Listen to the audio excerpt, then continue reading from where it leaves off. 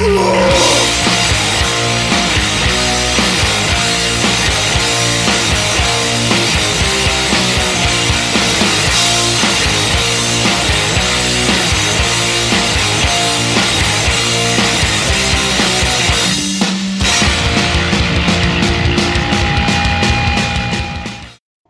up, everybody? Welcome back to another episode of Spot Fest. We got a big one this week. We got Eric here from Time Bomb with us once again to help promote Time Bomb, and then we also are doing our 10th episode, about to be our fucking biggest episode of all time. We're all pumped up and ready to fucking go. Silvio's also here. What's up, Silvio? What is up? I bet all of you are really happy your ears didn't just get blown out because Travis figured out to stop screaming the second the podcast started. So it's a pretty big plus for everyone's eardrums. 10th episode. We're making it work. Oh, shit. All right, and that was the episode. It was good talking to you. Monumental. Oh, I'm up, sorry. Eric? That actually made you mad. I'm sorry, Travis. No, you didn't make me mad. I promise. So Eric is you're running Time Bomb this weekend, right? Yeah, this Saturday. Yeah, well, why don't you promote it a little bit? So this Saturday in Fargo, North Dakota, we got Time Bomb Pro Wrestling 3. It's a no-ring deathmatch show. If you've listened to this podcast before, you know the whole deal. We got Eric Cannon versus Darren Corbin. We got Effie's first annual Twink Gauntlet Extravaganza, which is really starting to take shape. You don't want to miss it. And then we got Matt Tremont versus Oren Veit in the no-ring deathmatch. So it's really going to be a good fucking show. So check us out, Time Bomb Pro on Twitter and Time Bomb USA on Instagram. And you're recording this and then it goes on YouTube, correct? Yeah, so I've been slacking big time with the matches from Time Bomb 2, but I can guarantee that the matches from Time Bomb 3 will be up like within the week. So we'll have that Twink Gauntlet up and ready to go viral. Yeah, the Twink Gauntlet will be a 7-star match. It'll be better than Okada Omega, so everyone be ready for that. Yeah, exactly. Will it be better than Seth Rollins, Baron Corbin, though? That's a real question. I mean, that is a tough one to top. That is match of the year quality right there. But, okay, so basically the gist of this episode is I went to Fyter Fest, so we're going to talk about Fyter Fest. Yeah, I'm sorry. Sylvia went to Fyter Fest. I went to Crushed Up. We're going to talk Crushed Up because we missed an episode last week. So we're going to cover Crushed Up, we're going to cover Fyter Fest, and then that's pretty much the bulk of the episode.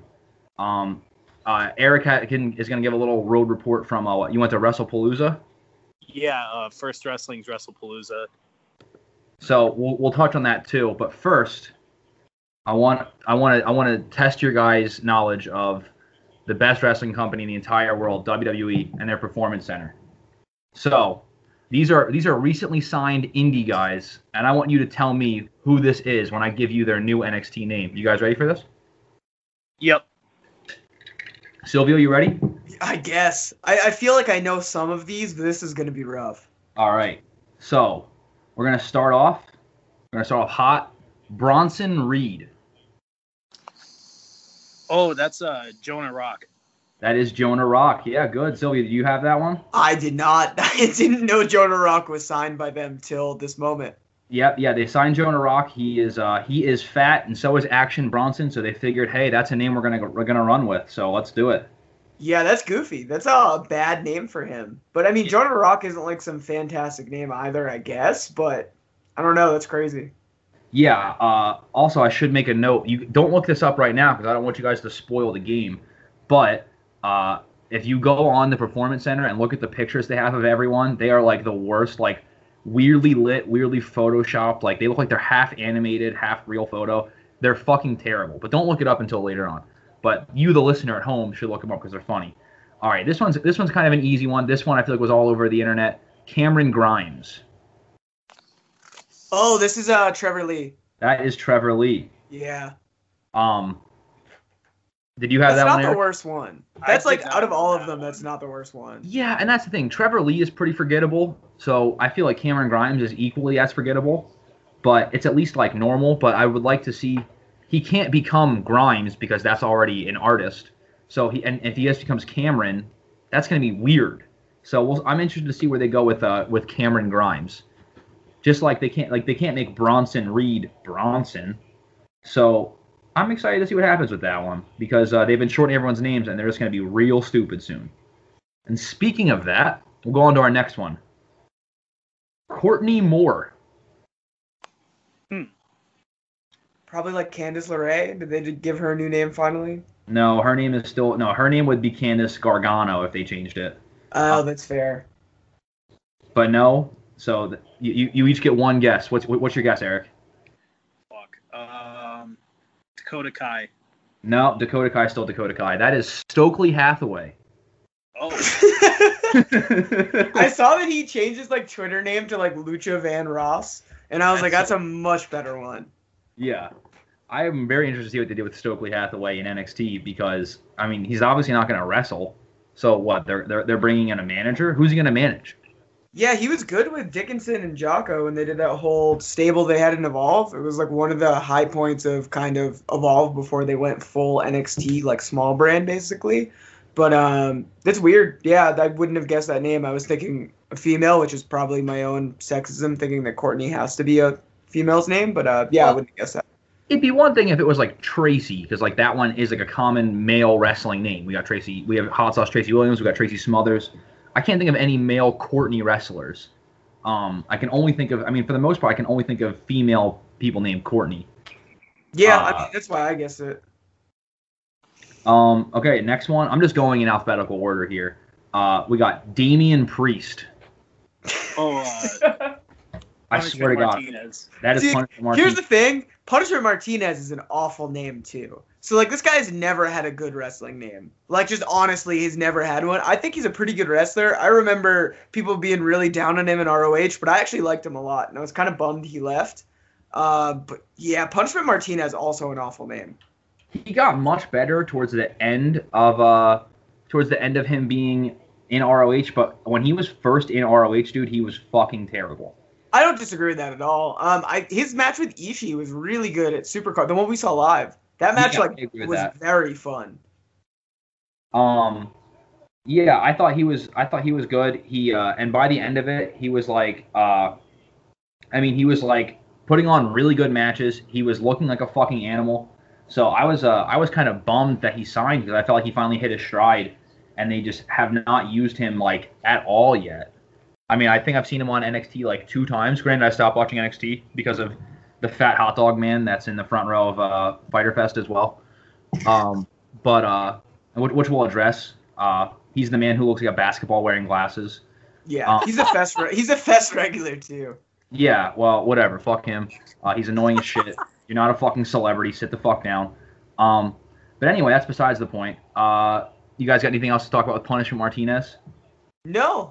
We got to do all this now because we're never going to talk about these people once they actually are on NXT because they don't have good matches anymore. I am on Cage Match, which and just one like weird thing to note is I forget how many matches just like happen in that Largo loop that no one ever sees. But he actually has wrestled more matches already this year than he has any other year he's been a wrestler. He's at 40.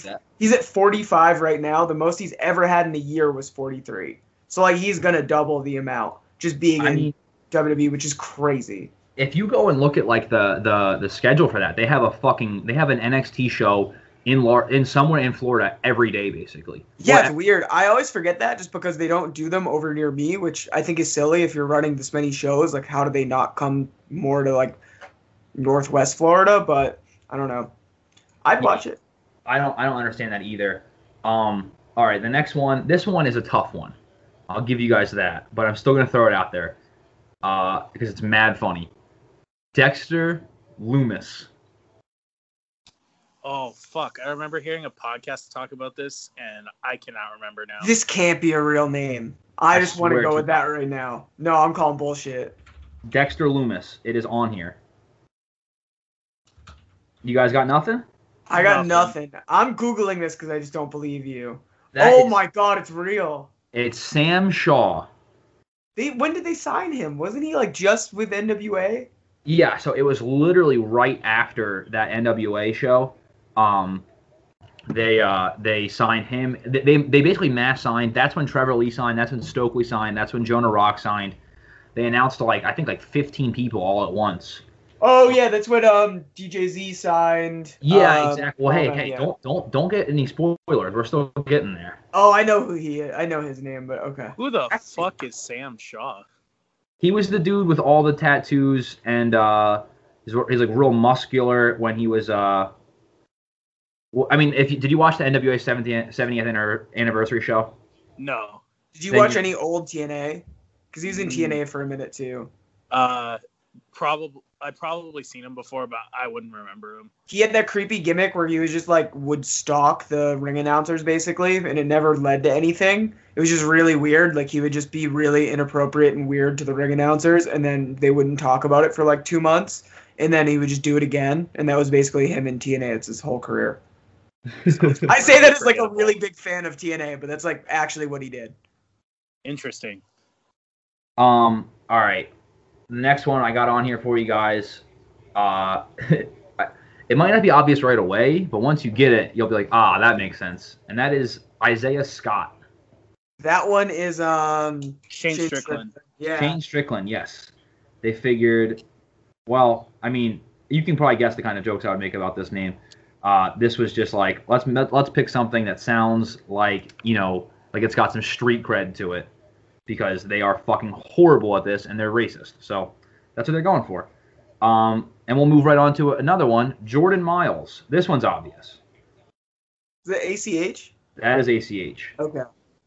Who is now trying to get people to get behind Go Miles Go. I'm not making that up. I swear to God. That is unbelievable. I can't remember what he was going by, but I know it was like his real name, and I thought it was a joke at first, and I couldn't stop fucking laughing until I found out it was his real name, and I seriously felt horrible for him, but I can't remember what it was. It's like Albert something. Oh, I did see that. It was Albert Hayes Jr. Yeah. Albert Hardy Jr. is his real name. Is that what it was, Hardy? Yeah. That was such a stupid fucking name. I will say Jordan Miles is not a bad wrestling name. It's like a good one that's kind of memorable, but not really. I don't know. Out of all of them, that's probably one of the better ones I feel like they gave someone. Like ACH is arguably a bad wrestling name. I'm trying to figure this out. There's this guy who they have signed who looks just like Matty the Moth Martinez. Did they sign him? I'd believe it. Dude, I feel like they're just signing anyone. Yeah, I'm confused. I want to check this up, because if this is him, this is how bad these pictures are. You fucking just straight up cannot figure out who these people act. I'm sorry, Marty the Moth Martinez. Is he signed? No, it says that he's still in. Wait, he was Lucha Underground champion? Yeah. Oh, dude, Lucha Underground got real bad near the end. Damn, they suck. Yeah, okay. It only lists his Wikipedia page, which is the official source. Only lists him for Lucha Underground. So this dude just looks like a weirdo Marty the Moth Martinez ripoff. Yeah, his cage match has him wrestling like one match in Impact, but he's only wrestled 2 matches all year. Again, it's going off cage match, but I'm trying to see if there's anyone else recently signed. I know I had seen DJZ on here, and I passed by him because the pictures straight up don't look like the actual wrestler. I can tell you his name because I watched a match with him and the Garza Jr., who's Angel Garza, which, I mean, that's an easy one. But his name is Joaquin Wild with an E. That's what it is. That is DJZ. The part about DJZ, there's no way he's ever going to listen to this, but please stop doing the banana thing. It doesn't make any sense now. It's like very confusing. Like mid-match, he will just stand on a turnbuckle and do like the call out for like the air horn. And I feel like it's just a thing because he's so used to it, but they don't actually do the air horn noise. So he just kind of looks like he has like a weird air horn Tourette's. And it just makes no sense. You'd think that once he gets to the main roster, though, they'll be all over the fucking air horn shit, like the way they are with the ricochet noise and the Aleister Black creaking noise. Maybe that's what he's going for. He's like, I know later this is going to work out. Then again, they jobbed him out in his first match, so who knows? Did they really? Who did you job out to? Angel Garza, who, I mean, should be a star. Yeah, but they could do this crazy thing where they have 2 people who are new not debut against each other and wrestle. No, instead they're doing a breakout tournament where they're having all these new guys wrestle each other. So basically these people who are really good are going to probably put on some fun matches, but no one knows who they are. Even like, and I feel like NXT fans like don't actually watch the indies, they just watch NXT. So you watch these people who are like huge deals walk out to a crowd that's like disinterested. Yeah, that's my qualm with NXT is that like if someone gets like a gigantic push with their real indie name, and then of course like the NXT fans are like losing their minds, like they're the biggest fucking indie fans in the world. But then if someone comes out and they don't realize that it's like an indie guy because he's got some stupid ass new name, they just don't give a fuck. Like when I saw Tommy End come out and NXT Philly, nobody fucking knew shit because it was like at that time NXT had become such a WWE thing and it was no longer like the independent feel. You know, I think this was the fourth or fifth time NXT was in Philly, and nobody was cheering for Tommy End. Nobody fucking knew who Tommy End was, and then now he's like the biggest shit as Aleister Black there. So it's like the NXT fans are just clueless WWE fans at this point, and that's why I can't stand them. And because that one guy looks like a hot dog, and I hate him. So Silvio, do you have the crushed up lineup pulled up? I do. Yeah, I came prepared with no notes, but I have this. I have the cards up. Yeah, we don't fucking need notes. We did notes that one episode and it went super smooth. So why the fuck would we go back to that? Pretty much, yeah. That's a great way. Yeah. Well, I guess we should since we're gonna actually cover this one in depth. Let's start off with WrestlePalooza. Eric, give us a little rundown of this. I haven't watched anything from the show, so I'm just interested to hear what happened. Okay, so WrestlePalooza is at Minneapolis' First Avenue, which was like Prince's venue. They do it biannually. It's like their big show. They do other shows at like the VFW in Uptown Minneapolis, but this is like the big deal. So this year had like the Lucha Brothers, Orange Cassidy, Joey Ryan. Who else was there? Honestly, I can't even remember, but it was a really fucking good show.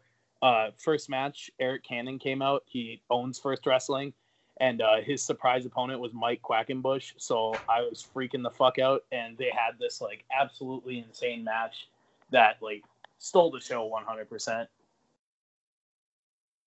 And then it went into the scramble match that had like a bunch of like local guys, Super Thunder Frog, Wildcat, Heavy Metal Lore, and then there was Hornswoggle. Let me see who else. He's on every goddamn show. I feel like any indie show I hear about, it's like, and Hornswoggle's in it somehow. Yeah, this was actually his first wrestling debut, and you could tell that he was like wanting this for a long time.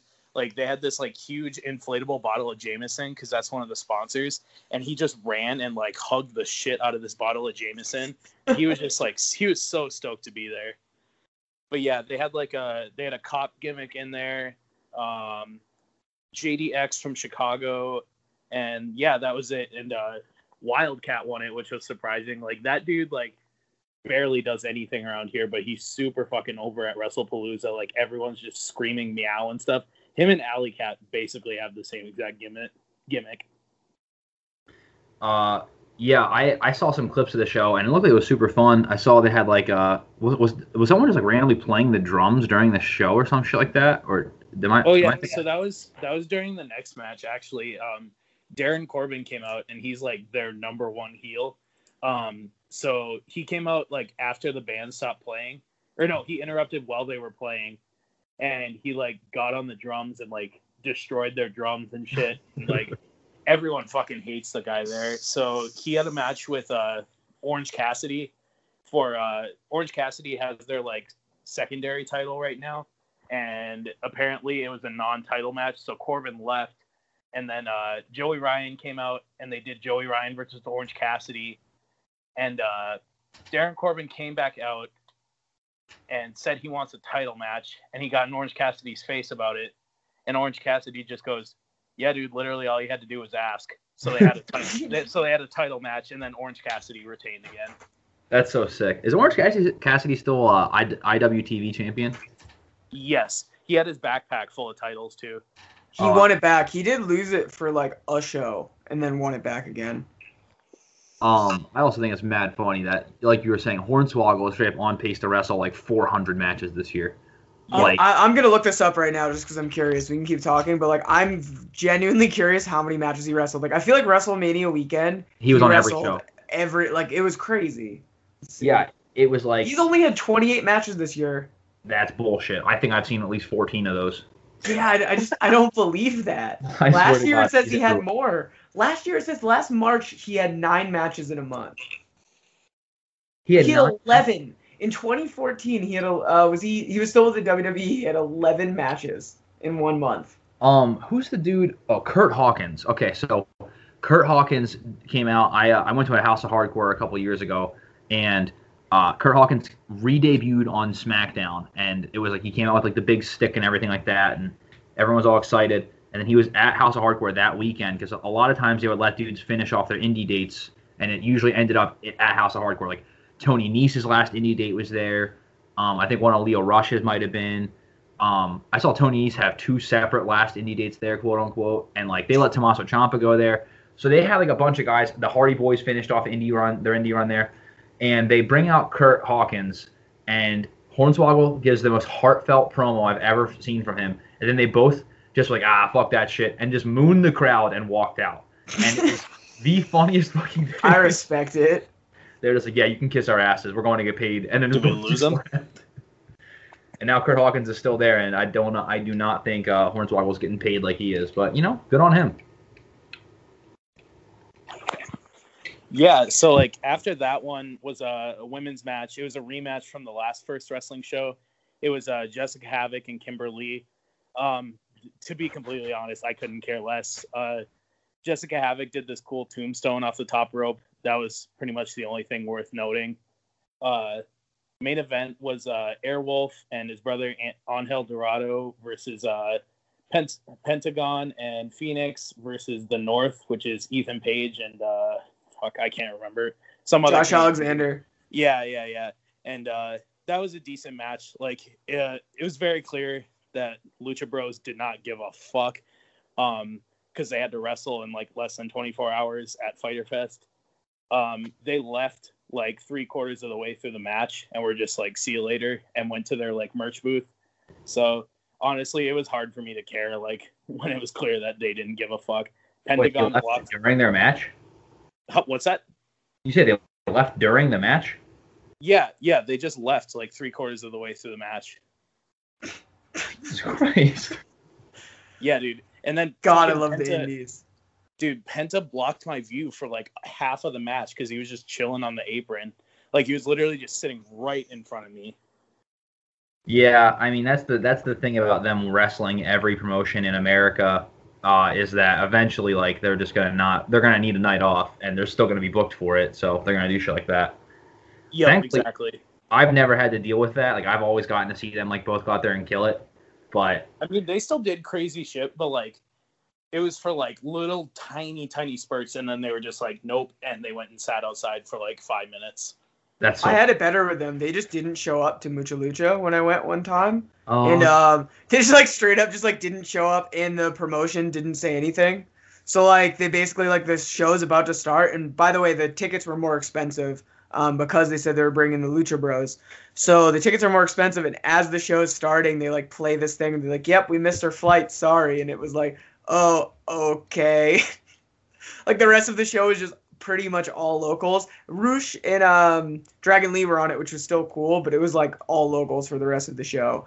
And apparently they showed up this weekend for them, though. So maybe it was just a fluke. But the thing is that Silvio should have pointed out was that it was going to be the Lucha Bros versus Roosh and Dragon Lee. Oh, yeah. Which is why like everyone wanted to go, because I was going to drive up. It would have been a 10-hour drive for me, and I was going to do it just to see that match. And then I was like, okay, I don't have the money for it. Since I think I was saving for WrestleMania or something. Yeah. I didn't do it, and then Silvio texted me like, this was one of the worst wrestling shows I've ever been to. Yeah, like I don't want to like really. I mean, I don't really want to go in on them because the guy who runs it, Ricardo, is super nice. They have like, really passionate fans and stuff. Yeah, it was just a bad situation for everyone. I guess to make up for it too, he got them to do a free meet and greet this time. So there's that too. Like he tried to make up for it. That's a shitty situation to be in. Like your main people basically bailed. We did get a triple threat. There was a fun match, even if the ending was weird. It was Roosh versus Dragon Lee versus Austin Theory. So that was still like a cool match that like you don't get to see. Like they don't wrestle each other that often. Yeah, so you still got something good. It's just not exactly what you're hoping for, but not worth driving 4 hours. Yeah, but definitely not worth driving 10. You could tell there was. You could tell there was like a lot of politicking going on in that main event. Like originally it was Airwolf versus Phoenix as a WrestlePalooza championship match, and the North came out and interrupted and like ruined the match, and then Penta came out, and then Angel Dorado came out. So it was just like this big like clusterfuck of people, and then they were like, oh, we'll turn it into a three-way tag or whatever. And honestly, it was a little disappointing, but like I understand why they had to do it, and it was still a cool show. Like it was a really good show, but I don't know, the Lucha Bros not giving a fuck was pretty disappointing. But what can you do? I got lucky. I went to see one of the MLW. I went to the MLW show when they did the War Games thing, and which was a horrible fucking match. If you guys didn't have a chance to watch it, it's like a fucking like 9-minute War Games, and it sucks.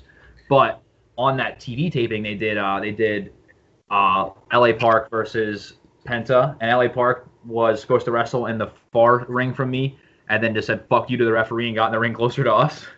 And then like they were saying like, yo, you're supposed to be on that one. And he just instantly was like telling the ref to go fuck himself. And the ref was like, no, I'm being serious. Like, we're supposed to wrestle in this other ring. And he just kept like living it up the gimmick. And then I got to see like Pentagon and LA Park like have like a crazy street fight right in front of us. They went through like a table right behind me. We were up close for all the chair shots and shit like that. That might be the best Penta match I've seen in person.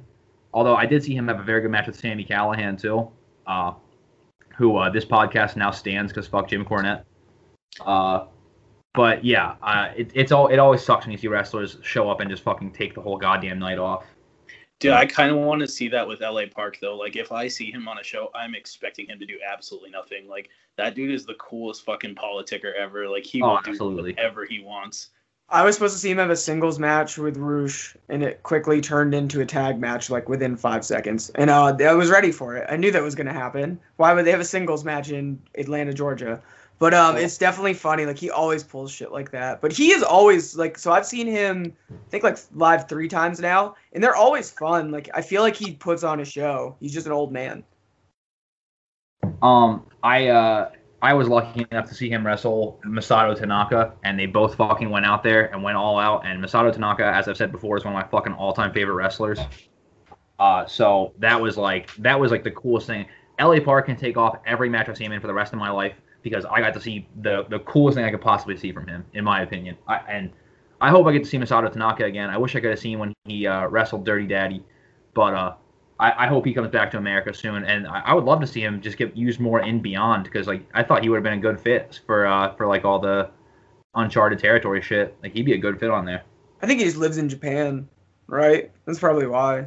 Well, yeah, I would imagine so, but I mean, you know, fly him over, make him move here. I got a spare room. Masato Tanaka, if you hear this, you can move in. Silvio, you can move in too. Eric, fuck it. We can get everybody here. If you want to, everybody moves in. Yeah. I bought a bed for my spare room today. Dropped $200 before this podcast started. Let's fucking get this shit. Let's get it. We need money. Blue Chew, please. Blue Chew, please sponsor us. Or Olive Garden, sponsor us. Olive Garden, please. Dude, I'm working. I will not take your money. I will not take Olive Garden's money. I'll take Olive Garden's money. Olive Garden's money. So. I will not take their money or their gross breadsticks or their bad food. Anyways, let's continue with the podcast. This podcast is sponsored by Olive Garden, so I just want to throw that out there. All right, so you want to jump into dude, why do I keep wanting to say Fighter Fest when I'm crushed up? All right. Yeah, I don't know why you keep doing that. Which do you guys want to talk about first? I say we go with Crushed Up because it's older. Like it's the one. That's fair. All right, let me pull up the lineup too because I need to refresh what I ended up seeing. Yeah, I forgot who was in the scramble until I read it. So the scramble was actually kind of funny because it was, first of all, they brought everyone out like right when it started, like everyone was in the ring when the thing started. Yeah. So they bring out like Facade, and obviously we're big Facade fans on here. And then they brought out this dude JXT, I think that's what it was, and he looks exactly fucking like Facade. They look very similar. He's Australian Facade. I saw him wrestle Beyond that Wednesday before, and that was what I thought. I thought Facade came out. I wasn't paying attention, and I got really upset. What what was also funny about that is just that in addition to him looking like Facade, they have the same moveset. Everything they do is exactly the fucking same. And they both come out to dubstep. So like, it's just like what the fuck are we doing here? And those were the first two people they brought out. So people started like making jokes about it as soon as it started. And then I know that we had Wheeler Yuta in it. Hold on, I have the list here. Yeah. We had Wheeler Yuta, we had JXT, Facade, Clay Drasher, who I had no fucking clue who this guy was. I think that you told me he was going to be debuting. But yeah, I had no idea. And then G Raver came out. He got a fucking big pop. And then Brandon Kirk came out, and everyone just kind of stared at him because Brandon Kirk just kind of looks like Adam Cole's little brother. So people like obviously know him because of the CZW connection, but like I don't know. He doesn't get like any heat or anything like that when he walks out at GCW events. Everyone just kind of stares at him like, dude, like nobody wants to see you here. Like just chill out. He's weirdly had some good matches in GCW too. Because the big match that everyone remembers from him seems to be when he wrestled Jimmy Lloyd in GCW. They actually did that first in GCW, then CZW did it, and that's the one that like a lot of people saw. That like the really CZW match is amazing. The CZW match is one of the best CZW matches. You need to go watch the GCW one. It's like as good, if not better. Do you remember what show it was on? I'd have to look it up. All right, I'll try and find it. We'll get back to that one, but I don't have a ton to say about the scramble.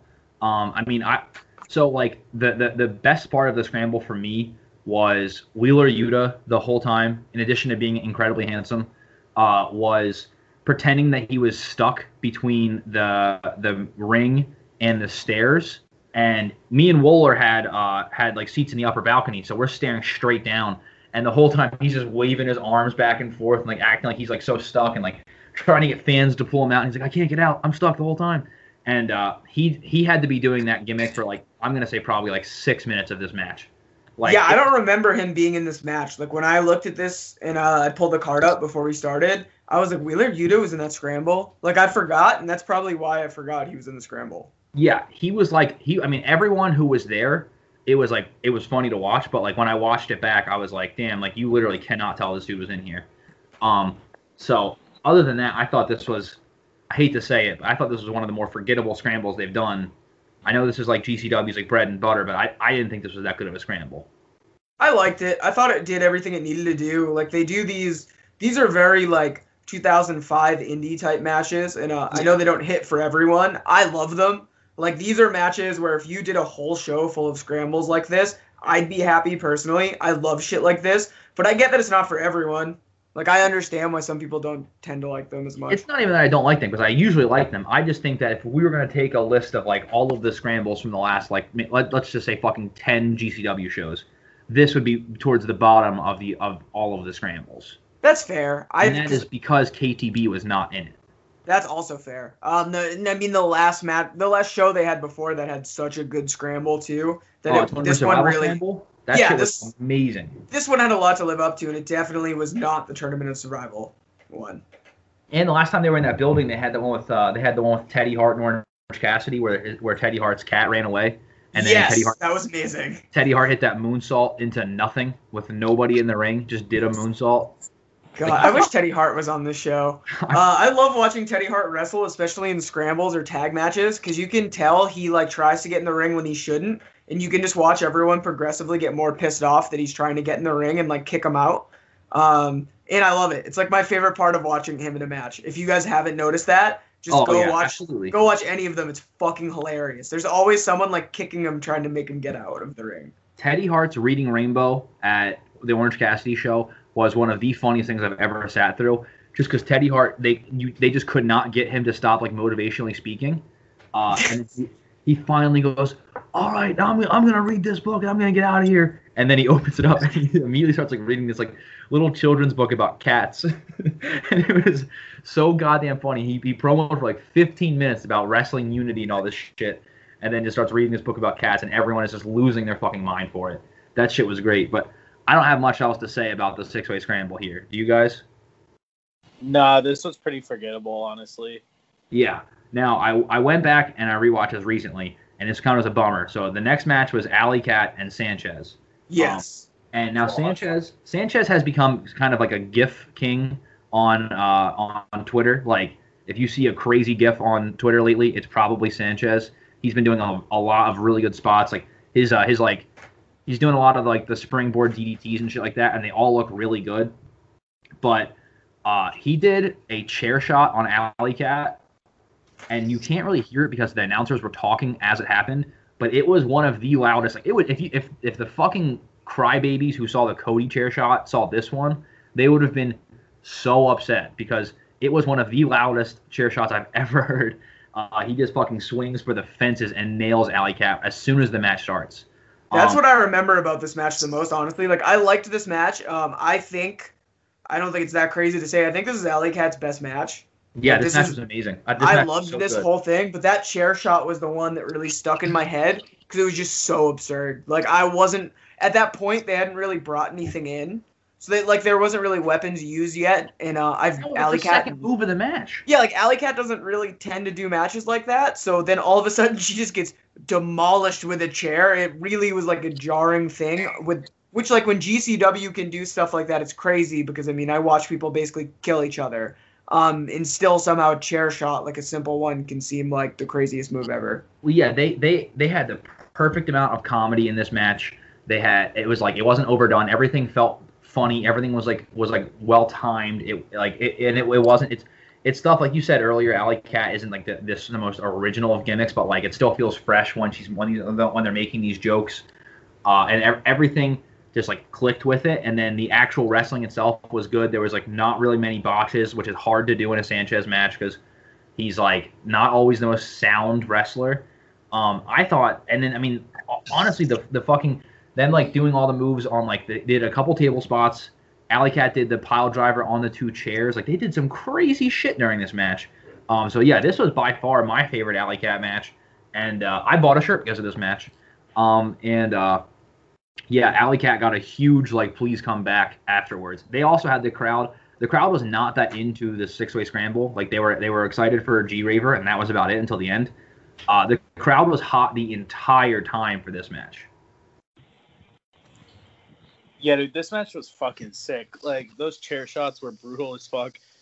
She posted a picture like the next day of just like this huge fucking black spot above her eye, which is insane. And yeah, this was absolutely the best match that she's probably ever had.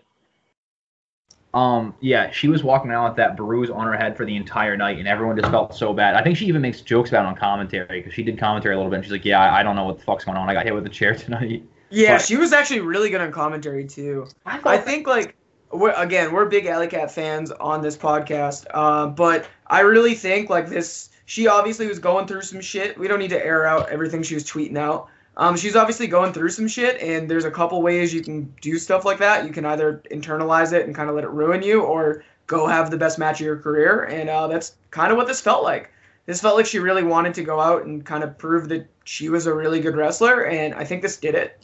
Yeah, I mean, I will also say that, so they didn't really have like a merch area set up. They had like one up in the corner for GCW merch, but they otherwise didn't have like a place for the wrestlers to sell. People were going up to Alley Cat and trying to buy shirts the entire fucking night from her.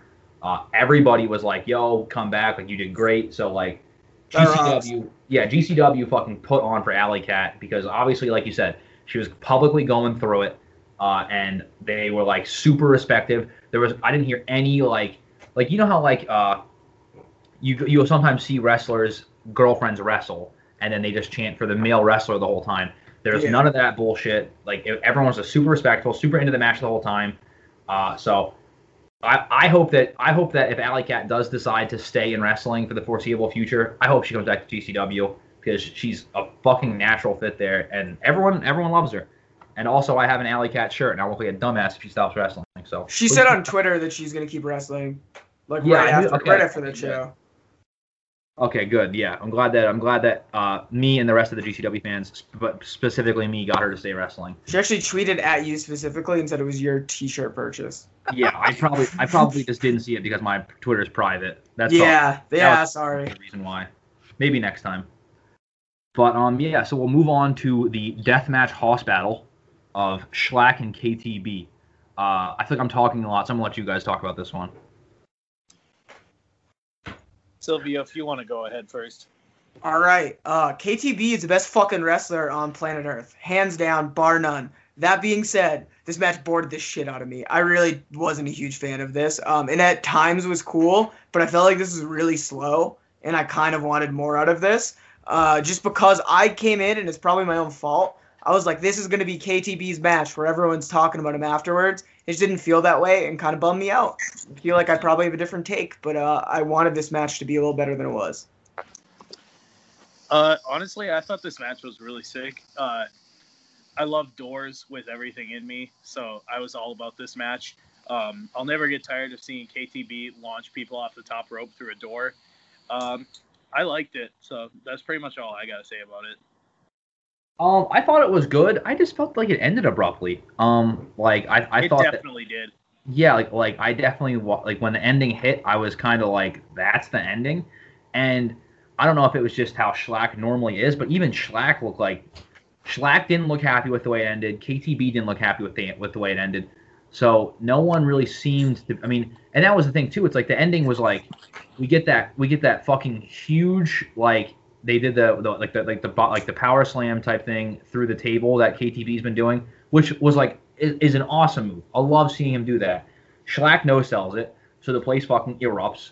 So I'm like, at this point, I'm standing up, just fucking losing my mind about how good this is. Schlack takes like a little weirdly long time to pull the bag out of his pocket, and then like 5 seconds later, KTB's just like, they go through that table and then it's done. And I'm like, what the fuck? That was it? Like, that was the match? So that was kind of a letdown for me too. I was super excited about it. It definitely left me wanting a lot more, but what happened during the match didn't bore me too bad. The match honestly didn't go on long enough to bore me personally, but I was also there for it. So I guess we'll move on to the next match. You guys are I'm talking so goddamn much. So please. You are talking. You were the one who was there though, so that's kind of why that makes sense. Because I don't have as good of memory of this show because I just kind of watched it on Fight. All right. Like, you were there, so it makes sense that you remember it better than we would, and that's why you're talking so much. All right, you also fair. just talk a ton. It's no big deal. Yeah. Well, and you're gonna go ahead. Shit. Honestly, I kind of half-assed watching this show. Like, I have nothing for this next match. I didn't watch it. There was a couple I didn't watch, but I mean, like, it was a good show altogether. But there was just some stuff that I just skimmed straight through. Yeah. Okay. So watching this next match back, there's literally, if I didn't see it live, I would not remember a fucking thing from Grim Reaper versus Jordan Oliver. However, being there in person, Jordan Oliver got so much heat, and he reminded me of all of the kids in my high school that I fucking hated. So it was very fun to watch him. Have you guys ever seen? You guys have both seen the movie Waiting? Yeah. Yep. Okay. The kid who is like Andy Milonakis' friend, when they both have like the dreadlocks and smoke weed in the dumpster the whole time. Or they both have the braids and smoke weed the whole time. That's what this guy reminds me of. Yeah, he's like a pretty good heel. I want him to definitely be a better wrestler, and I'm happy to see him in somewhere like GCW because he's not bad. Like, this match wasn't bad. It just kind of was forgettable. It was any indie match I watch when I watch Shindies. Exactly. Like, yeah. And it's not bad. It's serviceable. But I will say that, like, he had really fucking good heat. People were all over him. They were making fun of him the whole time. I was so mad because I'm not a crowd comedian by any stretch, but sometimes I get a good joke in there when it's quiet. And we were right above Jordan Oliver, and Grim Reaper grabs him by the fucking like little pigtail braids thing he had going on, and I yelled the joke about the fact that Jordan Oliver had frosted tips. And everyone around me was fucking laughing. And I went back and rewatched it. You can't hear it because the people are talking over me. So I'm not going to GCW anymore. Fuck those fucking announcers. This is another one. For the most part, like when Alley Cat was on a couple of matches, it was good. GCW's commentary is awful. I hate it. It's really, really bad. For the most part, it just sounds like people who are just super fucked up, which I'm sure that's what it is. They really are missing Janela. Because when Janela would do these, it was way better. Janela's commentary was fucking incredible. Or when they get Nick Gage on. Get Nick Gage to come do commentary, because it's funny when he's on there too. But the people they have announcing just seem disinterested in what's happening. And it makes me like kind of a little less interested. Because they're so disinterested. I watched everyone on this card basically smoke weed outside of the venue before and during the show. So I believe it. That's why it sounds like that. They all were just too high. I mean, I watched one. I won't name drop anyone because I'm not a snitch. But I watched someone be so high that they were turning weed away as they were trying to walk back into the building because they're like, no, I will not be able to make it through the rest of the show if I keep smoking at the rate that I'm smoking. But I did meet up with. Please text me who that was. Anyways. All right, I'm texting it to you right now. Yeah, send that to the little group chat, please. But we did meet up with Brendan, and I met some dude there who was wearing a shirt. I sent it to you guys. It was a picture of a pig, and it said, "Don't tread on me, I'm delicious." And both of us, both me and Wohler, were with Brendan and this guy, and they were both just so stoned out of their mind talking about how much they love smoking weed and how they had like all these edibles and shit like that with them, and talking about doing dabs. So it was just mad funny watching them do that, and then also smoking up all these like random wrestlers during the fucking show. Yeah. Anyways, Straight Edge. Next match is. Oh yeah. So Connor Straight Edge now. I am Straight Edge. Fat Silvio broke Edge, so that's not a real person. So no That's big true. deal. Anyways, the next Silvio match. shed the Edge breaker and is now back to his thin Straight Edge self. I've lost more weight than I weigh currently, so technically all of those cells that broke Edge are gone. It's science. Shut up. Anyways, the next match was actually kind of fun with someone that I wasn't expecting, to be honest with you. But the next match started with Matt Tremont being handed his plaque for being a deathmatch fucking legend, which we all knew, but definitely something for him getting inducted into the Hall of Fame that they did, versus Connor Claxton. I normally hate Connor Claxton. I actually liked him in this match. I thought this was really fun. It was just kind of a basic, simple, nothing too crazy indie deathmatch. Yeah, okay, so obviously the dildo spot was mad funny. Like Tremont shoving the dildo down Connor Claxton's mouth, and then everyone chanting "He sucks dick," and then everyone in the section next to me making sure that everyone knew that that was okay to do, that you were allowed to suck dick as a man, as if anyone there was in denial that that was okay. But other than that, I thought the soda water spots were fucking hysterical. Like Connor Claxton is getting behind the bar and continually spraying Matt Tremont in the face with water.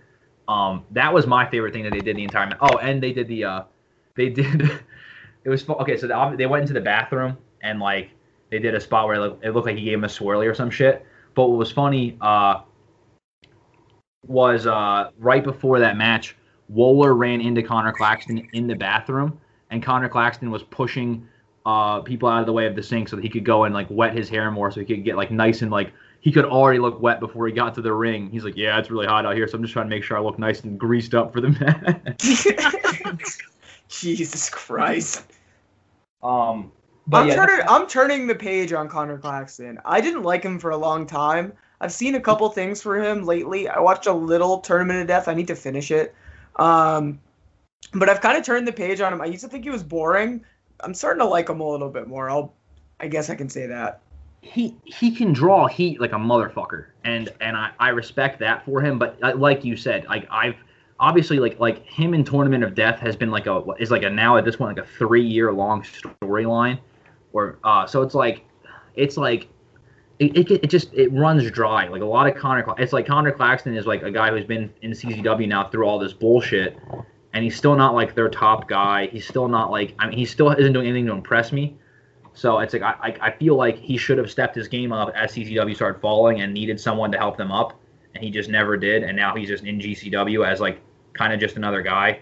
But I agree, he's definitely on the upswing, but I don't know. He's becoming a fat deathmatch brawler. You know, like that's a pretty hard thing to fuck up. So he gave up being like a technically sound wrestler and is now just a fat deathmatch brawler, and I put respect on that.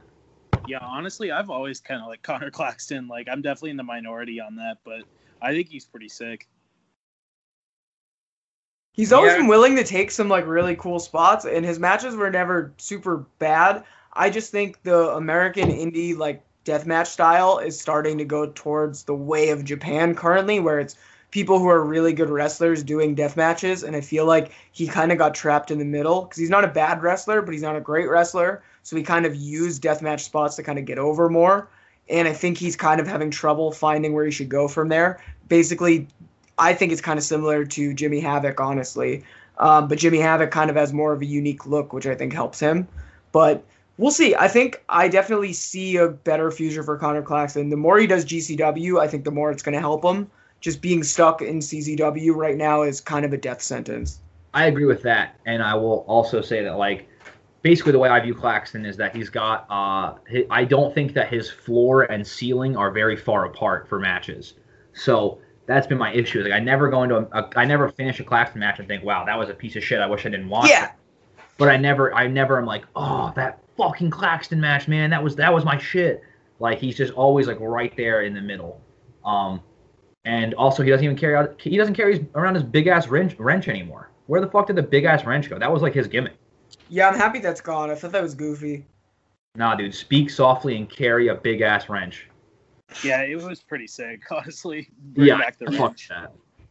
But yeah, this match was sick as fuck. Huge fan of the PopCam board. I'm currently downing some Dr. Shastas so I can finish up the board for Time Bomb. Please donate money to Eric. Can't afford real soda. We're going to stop this right now. So this is a giant pet peeve of mine. Why in the world are you calling it pop? What phrase do you ever shorten where you take the second part of a 2-word thing? It's soda pop. Why would you call it the second word? I've never understood this. You know, Silvio, that's a great question. And before we get to that, I'd just like to lead into one of our friends, Olive Garden. Anyways, moving on. The next match is a singles match. Wait, no, what you had to say about the death match? No, we're good. It is Jimmy Lloyd versus Ophidian. Okay, I'm the guest here. Exactly. So we cut you off. The guest doesn't matter. That's how this works here. Bro, anyways, he's drinking Shasta. He needs this publicity to get some money in his pocket. That's fair. That's genuinely fair. Get this man some real soda, some Dr. Pepper. Like, come on, step it up. Dr. Publix. Shout out to Sal. That's just better than regular Dr. Pepper. I'll die on it. We had that one time with, I'm going to go on a tangent here, but it leads to a funny story. We had my roommate, Christian, was not having a great day when Sal was here. It was shocker. We were just annoying the fuck out of him, I think is what happened. Christian looked at me and was like, can you guys just go get me some Dr. Pepper? And they're going to be at Publix. We went, sure. So we came back and we gave him a bottle of Dr. Publix. And I've just never seen a more disappointed person ever. He was just I asked for Dr. Pepper. We're like, dude, it's Dr. Publix, the same thing. He was like, and he just let out this really deep sigh of just disappointment. And he's never been that disappointed in me before. So it stung forever. But yeah. All right, so let's talk Ophidian and Jimmy Lloyd. I honestly okay, so I stayed inside, and I was I stayed inside thinking it's fine. They're gonna go out and record them fighting in the street, and I'll just get to watch it back. And then it turns out they didn't follow them outside. So I have no idea what happened for at least half of this match. However, I do think that this gimmick that Jimmy Lloyd has now developed in his last 2 GCW matches, where he is stupid enough to be hypnotized by anybody, is fucking hilarious. Because it was Sasuke hypnotized him, got him to do this shit, and then also this was okay. So this match came right after the intermission. So after during the intermission, like I said, everybody was outside smoking weed besides me because I'm straight edge and better than everybody. So I'm out there and watching everyone get high as shit. And friend of the show, Brendan, is just gone, and he's standing right at the base of the steps for Voltage. He's in a white rock bottom shirt. If you guys go back and rewatch the show, I was wondering who was wearing that one. Yeah, that's the USA one. They put that out during the shirt. Yeah. So the second that fucking Bruno Mars hits, I look over at Wohler, and Wohler's both of his hands go up, and he just has that look of dumbfoundedness on his face. And Brendan was staring at the ring like this was the craziest thing he'd ever seen in his entire life. Because they just started playing Bruno Mars and they started dancing. And dude, I thought coming off of that, knowing how fucking high everybody was, that was the funniest way they could have came back. But like I said, I missed most of the match because a lot of the good spots happened outside, but I was shocked that Ophidian got the win in this match. I thought that was crazy. I did too. If this means that we're getting an Ophidian push, fucking I am here for it because I love that guy. You guys know that clip with from CZW with the hypnotism with like Joe Gacy and stuff? Yeah. Okay, so it would be 11th grade English class. Our teacher just like randomly showed us that video. So like we're just watching CZW in English class. And ever since then, I've just been in love with the hypnotism gimmick. Honestly, it's probably the coolest shit ever. And Jimmy Lloyd doing it was perfect. Yeah, I loved that. But and like I thought him with Sasuke was hilarious when he did it. But I mean this one was even better. They were fucking dancing and doing they had like a strip dance off. That shit was so funny. But yeah, I think Ophidion's matches. I don't know if everyone feels this way, but I think every Ophidian match in GCW so far has been a home run. I think he's been fucking killing it, and I hope he gets pushed because I really have enjoyed him so far on this. You guys got anything else on this match? No, that's it for me. I definitely, just one more thing with Ophidian. I think he is just so technically sound, it's insane. Like, he definitely botches and messes up sometimes, but everything he does looks so effortless, and I think it's what makes his matches so cool. I know he's a trainer at the Wrestle Factory, and like he's been with Quack a bunch, so it makes sense. But it's just he really wrestles such this like cool, precise, but weird style at the same time that just so it looks everything. I don't know. There's no like stutter step or anything. It's like every movement he makes just looks like it has a purpose, and it's really, really cool to see. It's like a very good mix of a lucha style and an American style. I would love to see him wrestle in way more places. He's been popping up on a lot of the indies, but he's definitely someone I feel like is just in general underutilized. He's really talented, and I think he sometimes gets overlooked. But this was a fun match. I was happy to see it. Yeah, I think he's a guy who has like the potential breakout. He could at any point become like a potential breakout indie guy. And I just feel like at this point it's just kind of like inevitable, like given how good his matches have been. Also, just want to throw out right now that is starting to storm here. So if I end up losing power, so just giving. Oh, we just heard that thunder. Yeah, that was crazy. That was loud. That was some Florida thunder, but you're in Philly, so I don't know how that happened. It's crazy. So it's been 90 plus degrees this whole week, and I can't run my air conditioner in this room when we're recording. So I'm just sitting in this little hot box, and now it is about to storm. So it's pretty fun for me over here. But it's gonna be like on this day, the day that you almost died for that Impact taping. You might die again. Oh, that's the podcast. This is the 2-year anniversary of me almost dying at Impact. The 2-year anniversary. Have we told you that story, Eric? I don't think you told it on the last podcast. Did we actually? That's hilarious. Sorry, my brain is fucking. We talk about it all the time. Also, so go listen to the last one with Eric, and you can find out about how Travis almost died. This year's Slammiversary. I know. Just throwing it out there. This year's Slammiversary is going to be a good card. But let's move on to the next match. Dan Moff and Matt Justice. I thought this was the match of the night. I think everyone's probably going to agree with me. This match was so fucking crazy. Dan Moff has this like realness to his matches that obviously there was the Dickinson match, but like when he just fucking said fuck this shit and grabbed Matt Justice and threw him clean out of the ring, that everyone was like, holy shit, like this is a real fight now. And then Justice obviously coming off of the balcony is just, I don't know how the fuck this man is alive, because this is like he's done this shit 2 times in the same month now. Like he's a madman, and I feel like Justice is now breaking out, and I enjoy seeing that. I always enjoy anyone who has a Hatebreed rip. I love seeing them become popular. But yeah, this was my favorite match on the card. Those are like the big highlights for it. Obviously there was a couple more table spots, but those 2 things were like the things that really shine for me. I want to see Moff keep getting pushed. This is my fantasy booking for GCW. I want to see Moff keep getting pushed, and then I want to see him beat Gage, become the champion, and then all of his matches just have this like crazy like shoot fight feel to them. Because I think him and Gage will be an amazing match. And then I think that anything that he does, because he could become like the GCW monster. He has the fucking size for it. He has the toughness for it. He has the attitude for it. I think he would be a really cool like monster champion for this company. And maybe that's just me, but that's what I want to see happen. Hear me out. KTB brings a face paint back and does that instead. I mean, that was a little less believable because so many people like. I'm being serious. I think people would really fucking go for that gimmick because Dan Moff is just like, he just looks like a fucking lunatic when he's wrestling. It's so cool. That's fair. Justice is a fucking psychopath. He has a match with Dickinson from Beyond, which everyone should also watch. His head just like bounces off the floor like 3 or 4 times, and the floor is just like hardwood.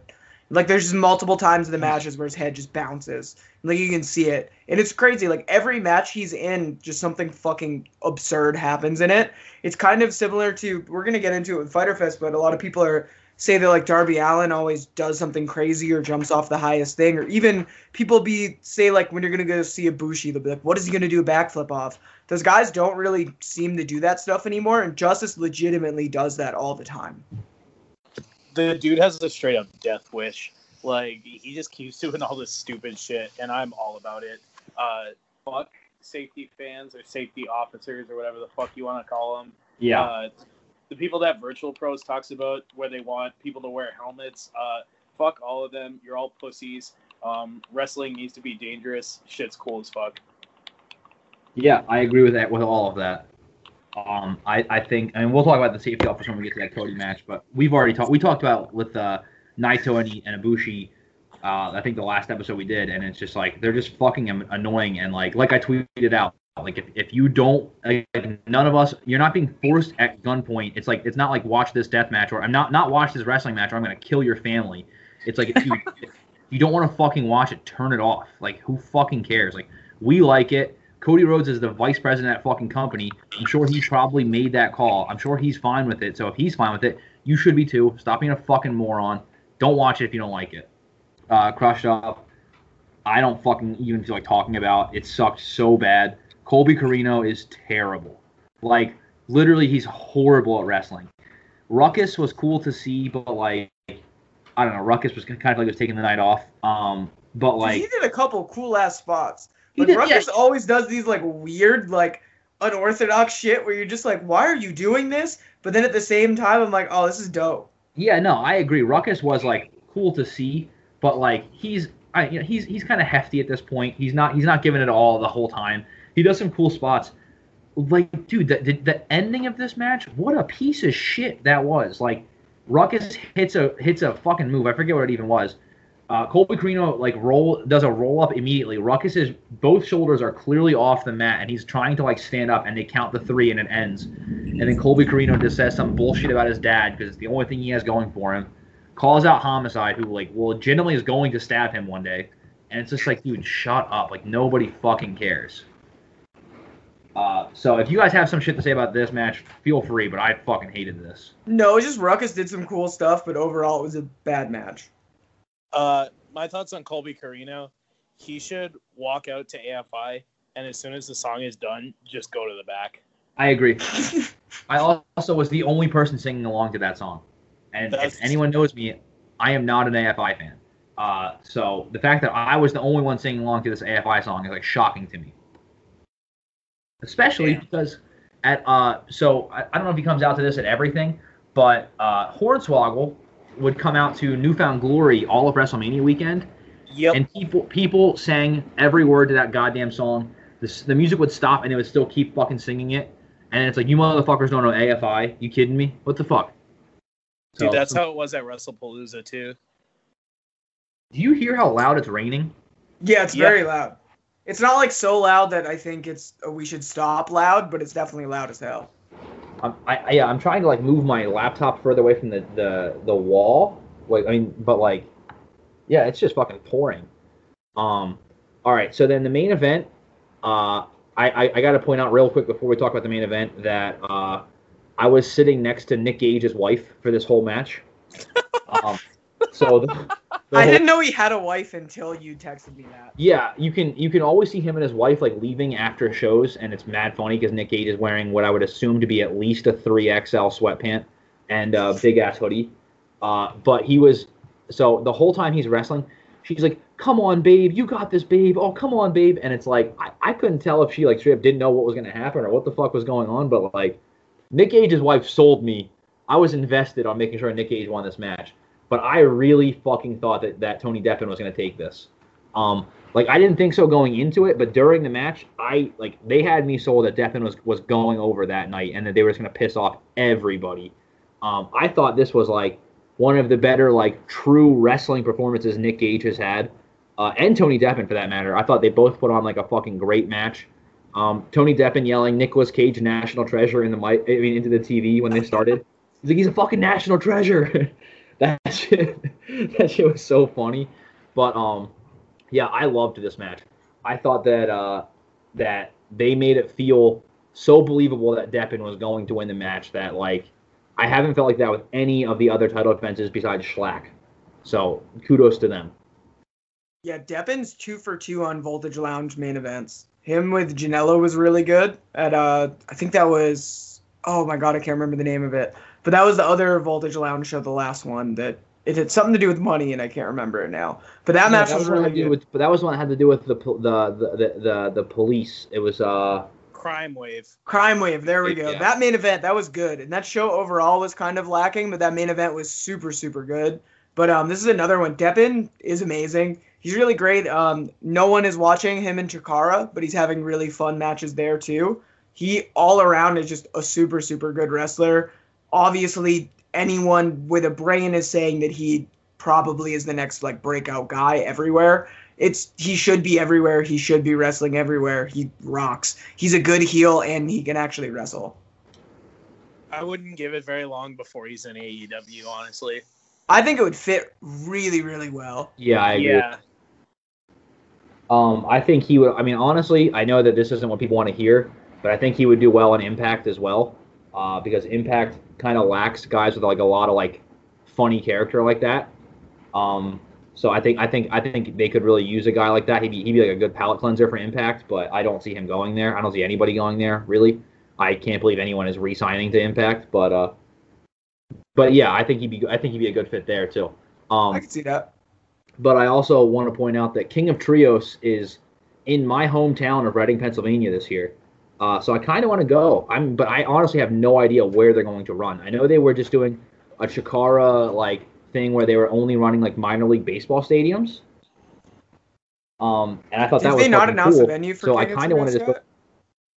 All I've seen is Reading, PA. I mean, I haven't really dove too deep into like seeing if they have or not, but I'm very interested to see like what venue they end up running at, because the first wrestling show I ever bought a ticket to was Impact had started touring in 2008, and I saw Impact with like it was like that was like Black Machismo, Jay Lethal era, like Shark Boy was there, Samoa Joe was still there, Kurt Angle was there, and it was really cool, but it was like weird because it was in like a theater, because like Reading doesn't have like venues that are like cut out for wrestling besides like high school gyms.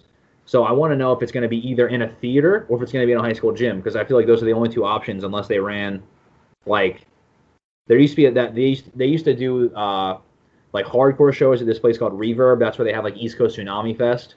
So I don't know if maybe they'll run there, but I looked it up. They have a venue. It's called the Goodwill Beneficial Association. no fucking idea where that is. Yeah, it looks like a random building. It doesn't look like anything crazy, but it looks like a pretty large building from what I can see. Well, It's like a theater. I have it like pulled up. It looks like a little theater. Oh, there's karate. It says Reading Karate at the top really big. So it's probably a gymnasium. It's probably like a boys and girls center, but just a different name. You know, my guess. The thing is, like, I want to say that sounds funny, but I can't, because like Year Spent Cold's reunion show was literally in a dance hall with mirrors in it. So it's like we've seen weird shit here. So whatever, fuck it. I'll go to a karate center to see Chikara, because I know Honestly, it has Jordan Grace, Petey Williams, and Scott Steiner as a team. So Yeah. I feel like that alone should sell you. Deppen just declared himself in it too with Team Fist. Yep. So I might go to that. I mean, any chance to see Scott Steiner, and honestly, even though Petey Williams is like kind of corny with his Blue Lives Matter bullshit, that's one of the only things I remember from that fucking night was like, is that I almost died and Petey Williams had a Blue Lives Matter Canadian flag. Yeah, I've never seen anything like that before, and I've never seen it since. Yeah, we're gonna have a Spot Fest giveaway where one lucky listener can win a Canadian Blue Lives Matter flag. Use hashtag SpotFest Blue Lives Matter and you will be registered. Jesus. We're gonna set it up too that when you tweet that, it'll have the Canadian maple leaf come up behind. Yeah, but it'll be blue. Yeah, exactly. Back to the boys in blue, guys.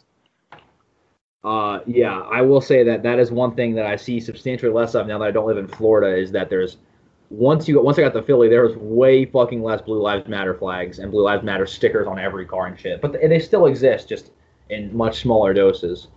Um, but yeah, I mean, I think that's all we have to talk about from Crushed Up. So let's move on to Fighter Fest. Yeah, that's a great segue too. So I was at Fighter Fest, and it was in wonderful Daytona Beach, Florida, where there are just Confederate flags and Blue Lives Matter flags legitimately everywhere. If you ever wanted like a bikini or a swimsuit in the Confederate flag, it's there.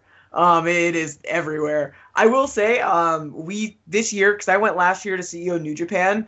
Apparently, there's some new like panhandling law they passed or something, and I saw significantly less homeless people. It was definitely a problem last year. On Twitter, I still see like fighting game kids crying about it, saying they felt unsafe. But at that point, I'm curious if they've ever been to a major city, because it was no worse than any major city I've ever been to. Like if someone asks you for money on the street, it doesn't mean they're about to stab you. Like grow up.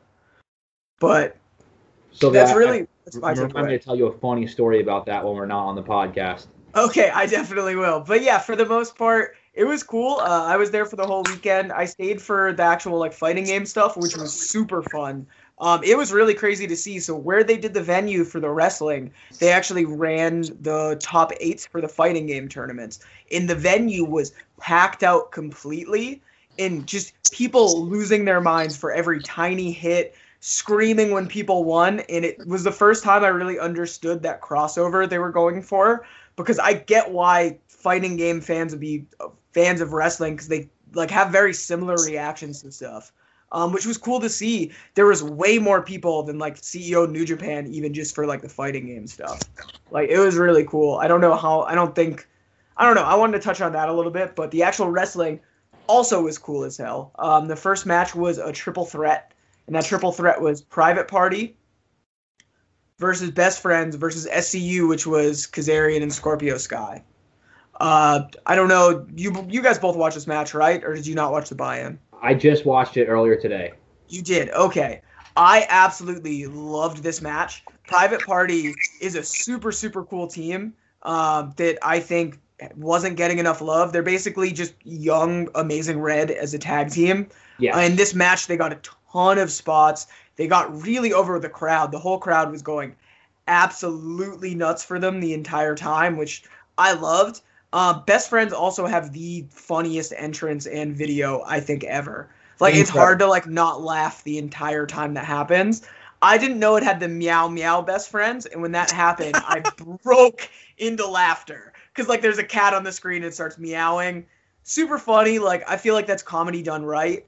The SCU team was super good in this match too, but they're just both great guys. Scorpio Sky probably on one of the best like career paths I've seen. He kind of went from a guy that people liked, and then he was kind of a nobody again, and then he just became huge all of a sudden. And SCU is so over in every building. I feel like I missed like 2 years of wrestling. I feel like time. Thank God you said that. I feel like they're a team that like sometimes I'm just like they seem like they've been around for 10 years of everyone loving SCU, but they just get these like some of the biggest reactions of the night just for the SCU chants, which is cool. I'm happy. I love all three of the guys, but it was really, really crazy to see that. But what did you guys think of the match?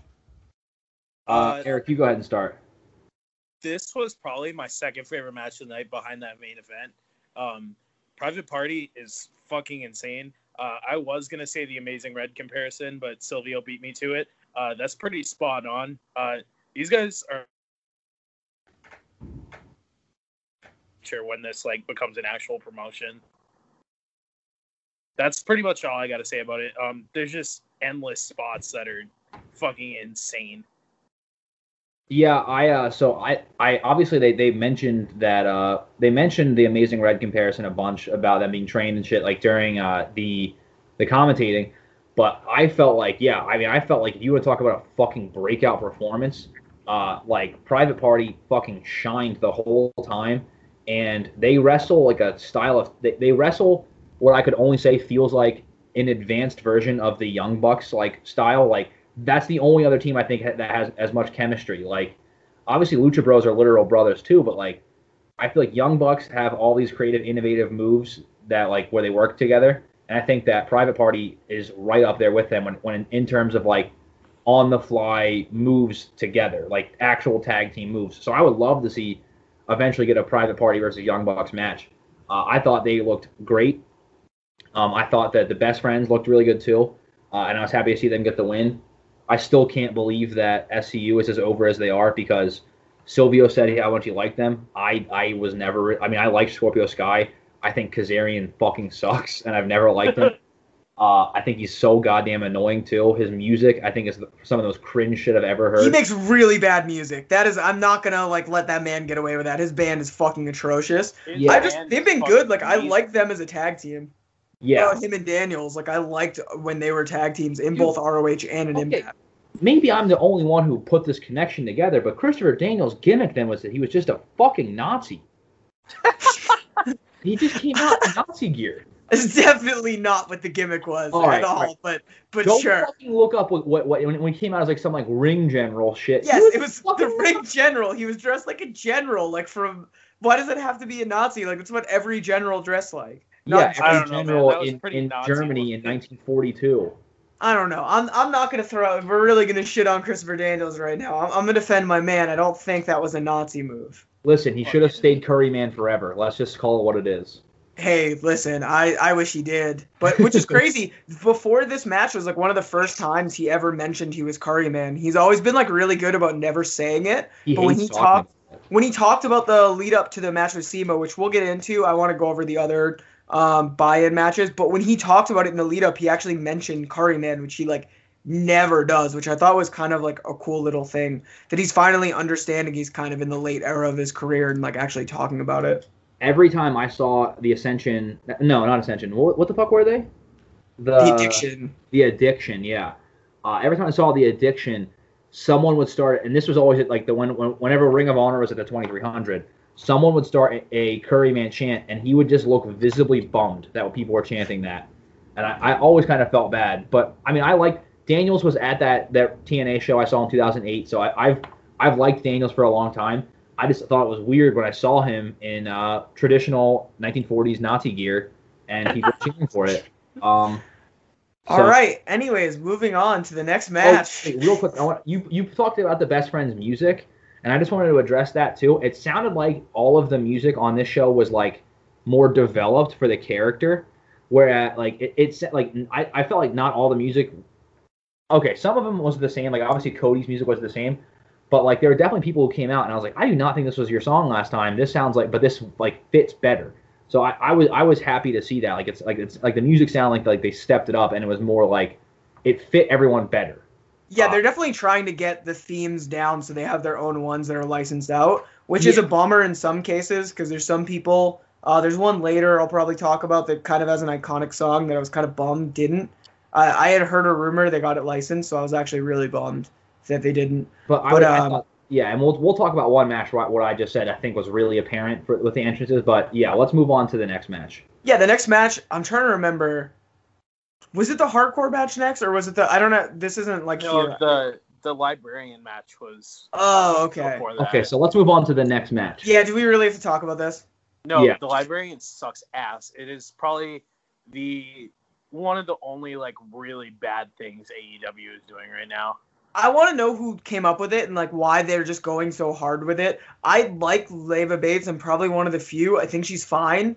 I just think it's a really weird thing to do, and I didn't like that it was Allie in this match. I just think the two of them are people that really live and die on who they're wrestling, and they're both not good enough to wrestle each other, if that makes sense.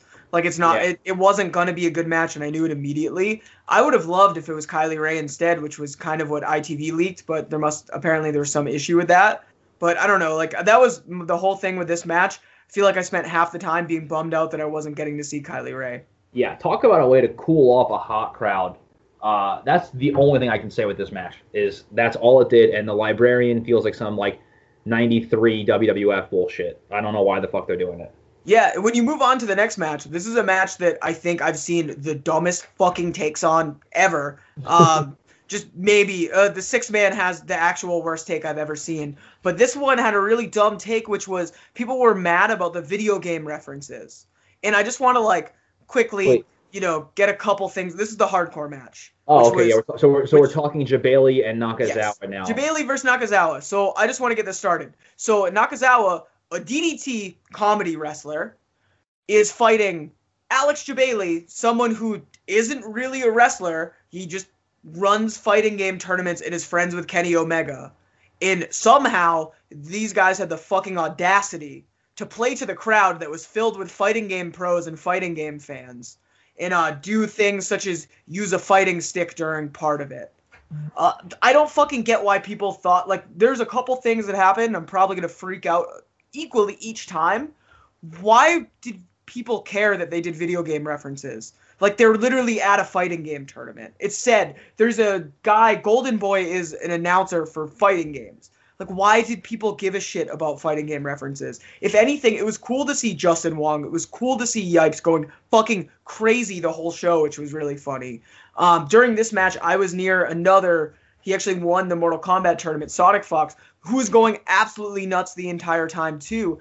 This match was for the crowd there and for people who are fighting game fans more than anything. I just don't know why people thought that that was a bad thing. But I don't know what you guys thought about this match, or if you even watched it, to be honest. This match was pretty cool. Honestly, definitely had to be there live, I think. Michael Nakazawa was in the DDT pool party show, and I kind of think that was the woke version of the broke version of this match. So that's all I'm gonna say about it. That's fair. Cool. I'm not into fighting games, so I guess I don't really know anything about Jebailey, but I'm not gonna be some fucking nerd who has to complain about everything. It was cool.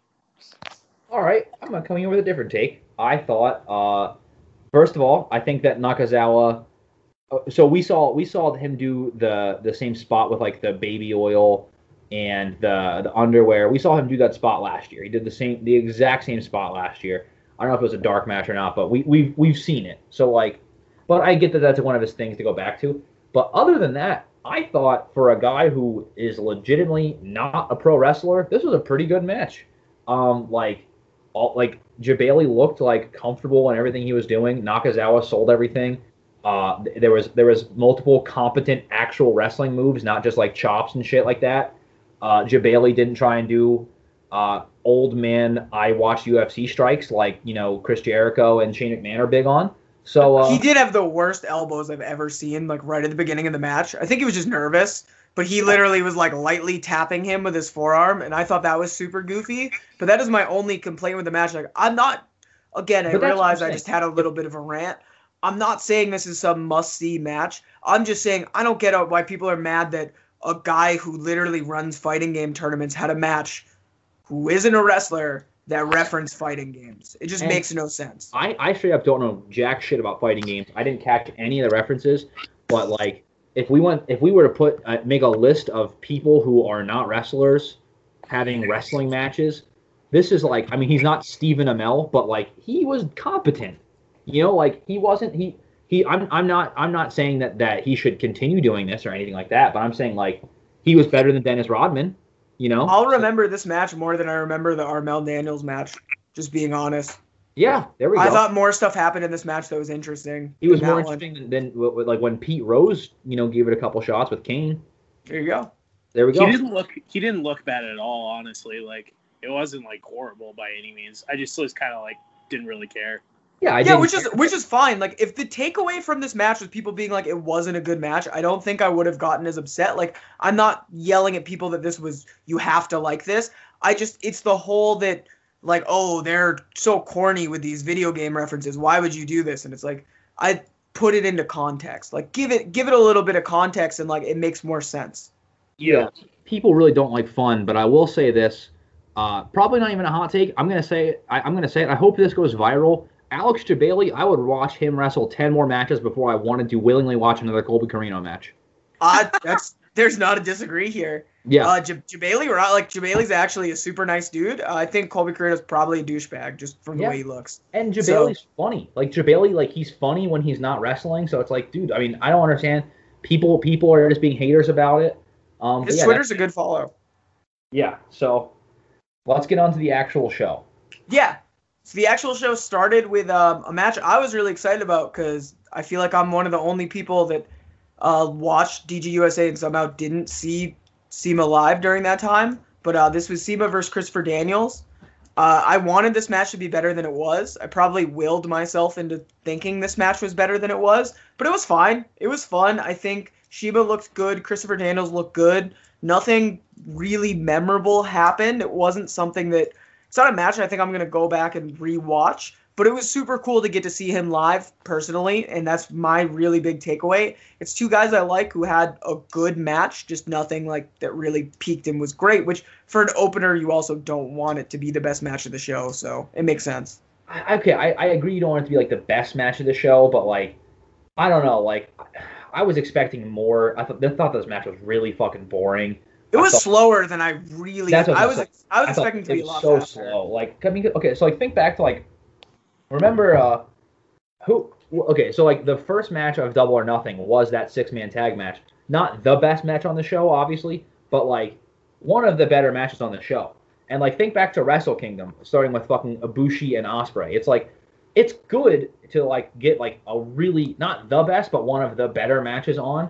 So I was expecting this to be one of the better matches on the show, and it just wasn't. It was like, it was, I don't know. It was like when you see a band and they open with a new song. It was like, dude, like, there's nothing. Like, I'm excited to see you, and now I'm just not getting anything out of this. Like, I thought this match was like just slow and like, I don't know. It did nothing for me.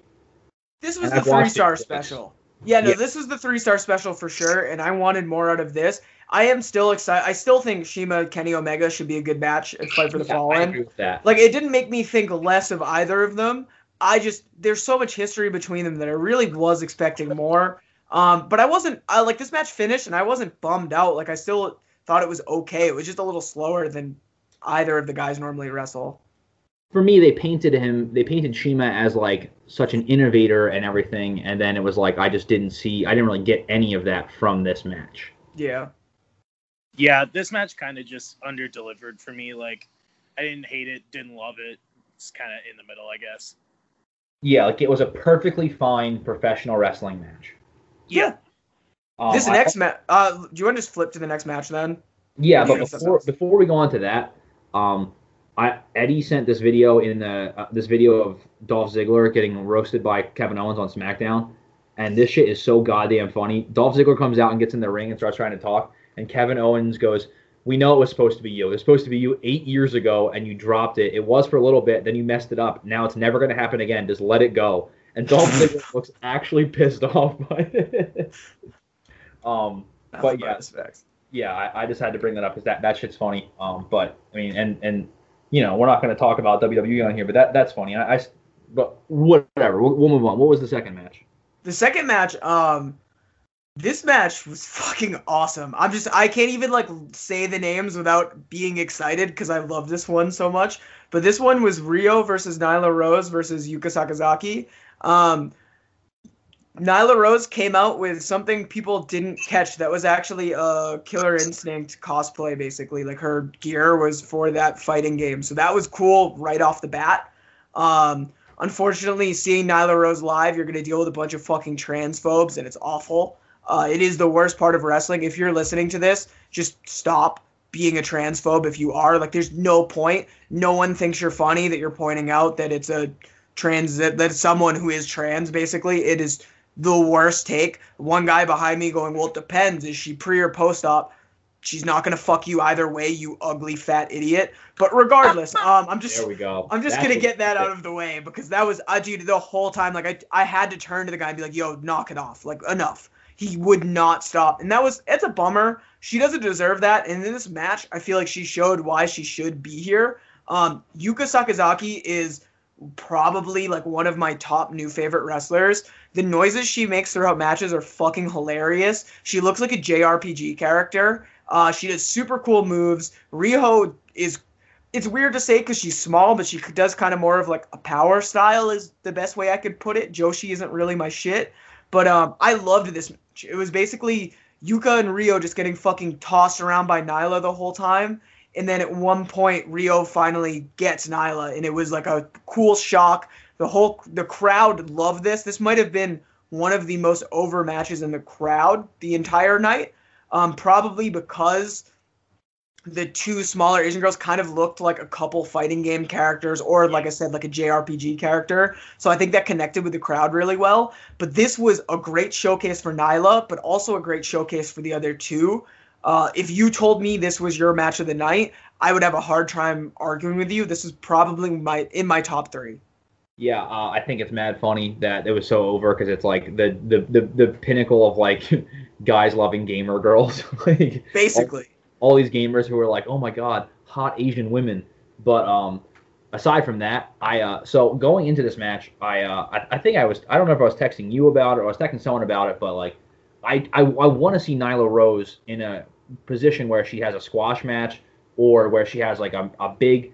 So Nyla Rose obviously wrestles an American women's wrestling style, so I would like to see her wrestle with like someone else who does that. Like, give me her in Allie, give me her in Awesome Kong, give me something. I mean, her in Awesome Kong would be fucking incredible, but give me something like that because I want to be exposed to this Joshi that they keep pushing, and I just don't get a chance to. And I still felt like I didn't get all of that from this match. But that being said, that's my only critique for this match. I fucking loved it. I thought that they worked it amazing. I thought that that Yuka and Rio, when they would do their one-on-one stuff, they got across like their styles very well while still helping Nyla get over. Because I don't think that Nyla got over at all with the crowd in Double or Nothing. Like Awesome Kong killed that shit for her. Yeah, I think she got kind of screwed over at Double or Nothing a little bit, and this match kind of felt like them going, okay, here you go. Yeah, like now show yourself, basically. And then Yuka and Rio both still got to show themselves. I personally think that Yuka was the star of the 6-man at Double or Nothing, and now I think Yuka is the absolute star of this match too. She's my favorite women's wrestler in the company. Like no joke, I love her. Like the stuff that she does and adds, it like the yelling every time a move is about to happen. It's small, tiny little things that just make her super entertaining. Plus, she does crazy dives out of nowhere. Everything is very smooth. She moves like kind of weird. Like the best way to describe it is I remember we were watching with friend of the show Bradley, who doesn't listen to this podcast, and I know it.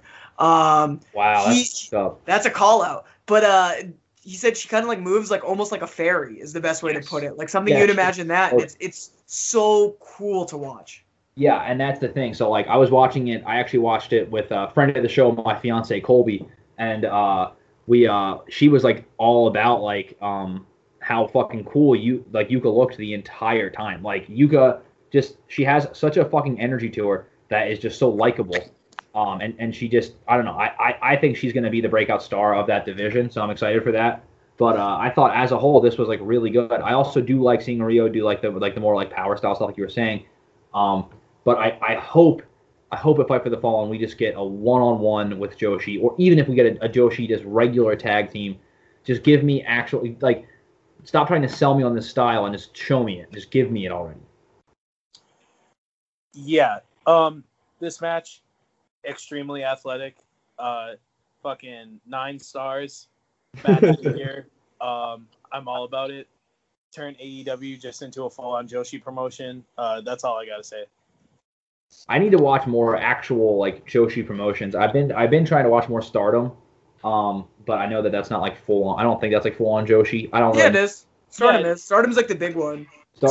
Isn't there also a promotion that's Joshi Girls, or is that it's Sendai Girls? Sendai Girls, yeah. So Stardom's the number one. I'm not a Joshi expert by any means, and I sure as hell don't want to be one. Admit now that it makes you horny, so you covered your bases.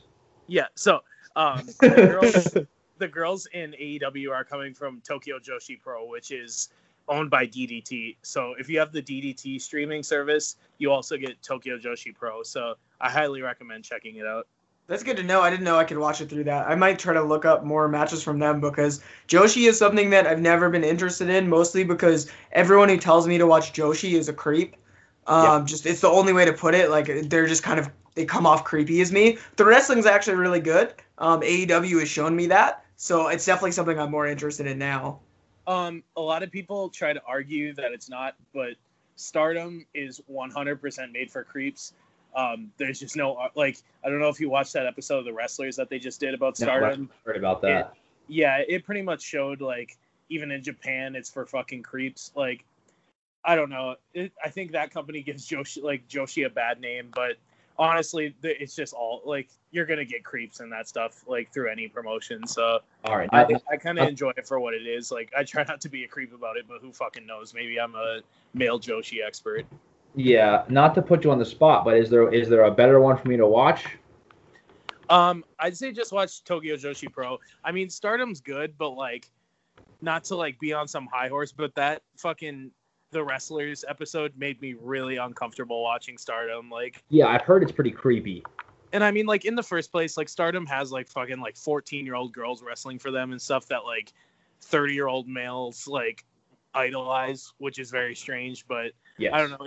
It kind of just like was an outside looking in kind of thing where you're like, holy fuck, I actually enjoy this, and I kind of stopped watching after that.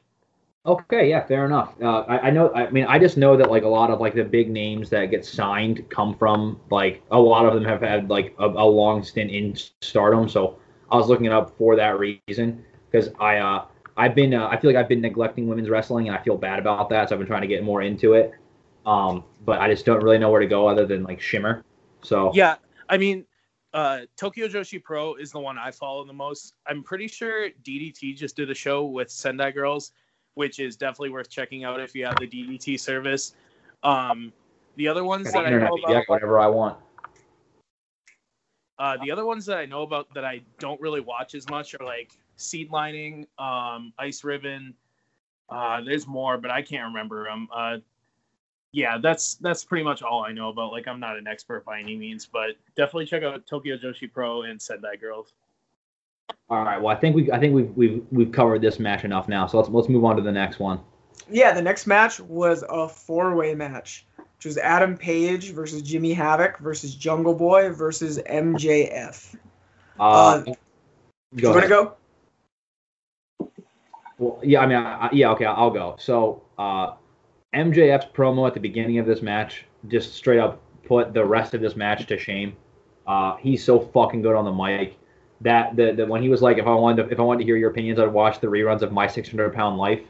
That was legitimate. That was hysterical. I was dying at that. Apparently, they actually cut to James? No, they cut to someone else. Waller said they cut to James, and that broke me. It might honestly, he might have been visible for a second. I don't remember seeing him though earlier, but okay, so I watched this like right after I got off work. So I was watching this about midnight, so it's probably like 1:30 when this is going on. And I was laughing so hard downstairs that I was afraid I was going to wake Colby up just from this fucking MJF promo. Like, that shit was so good.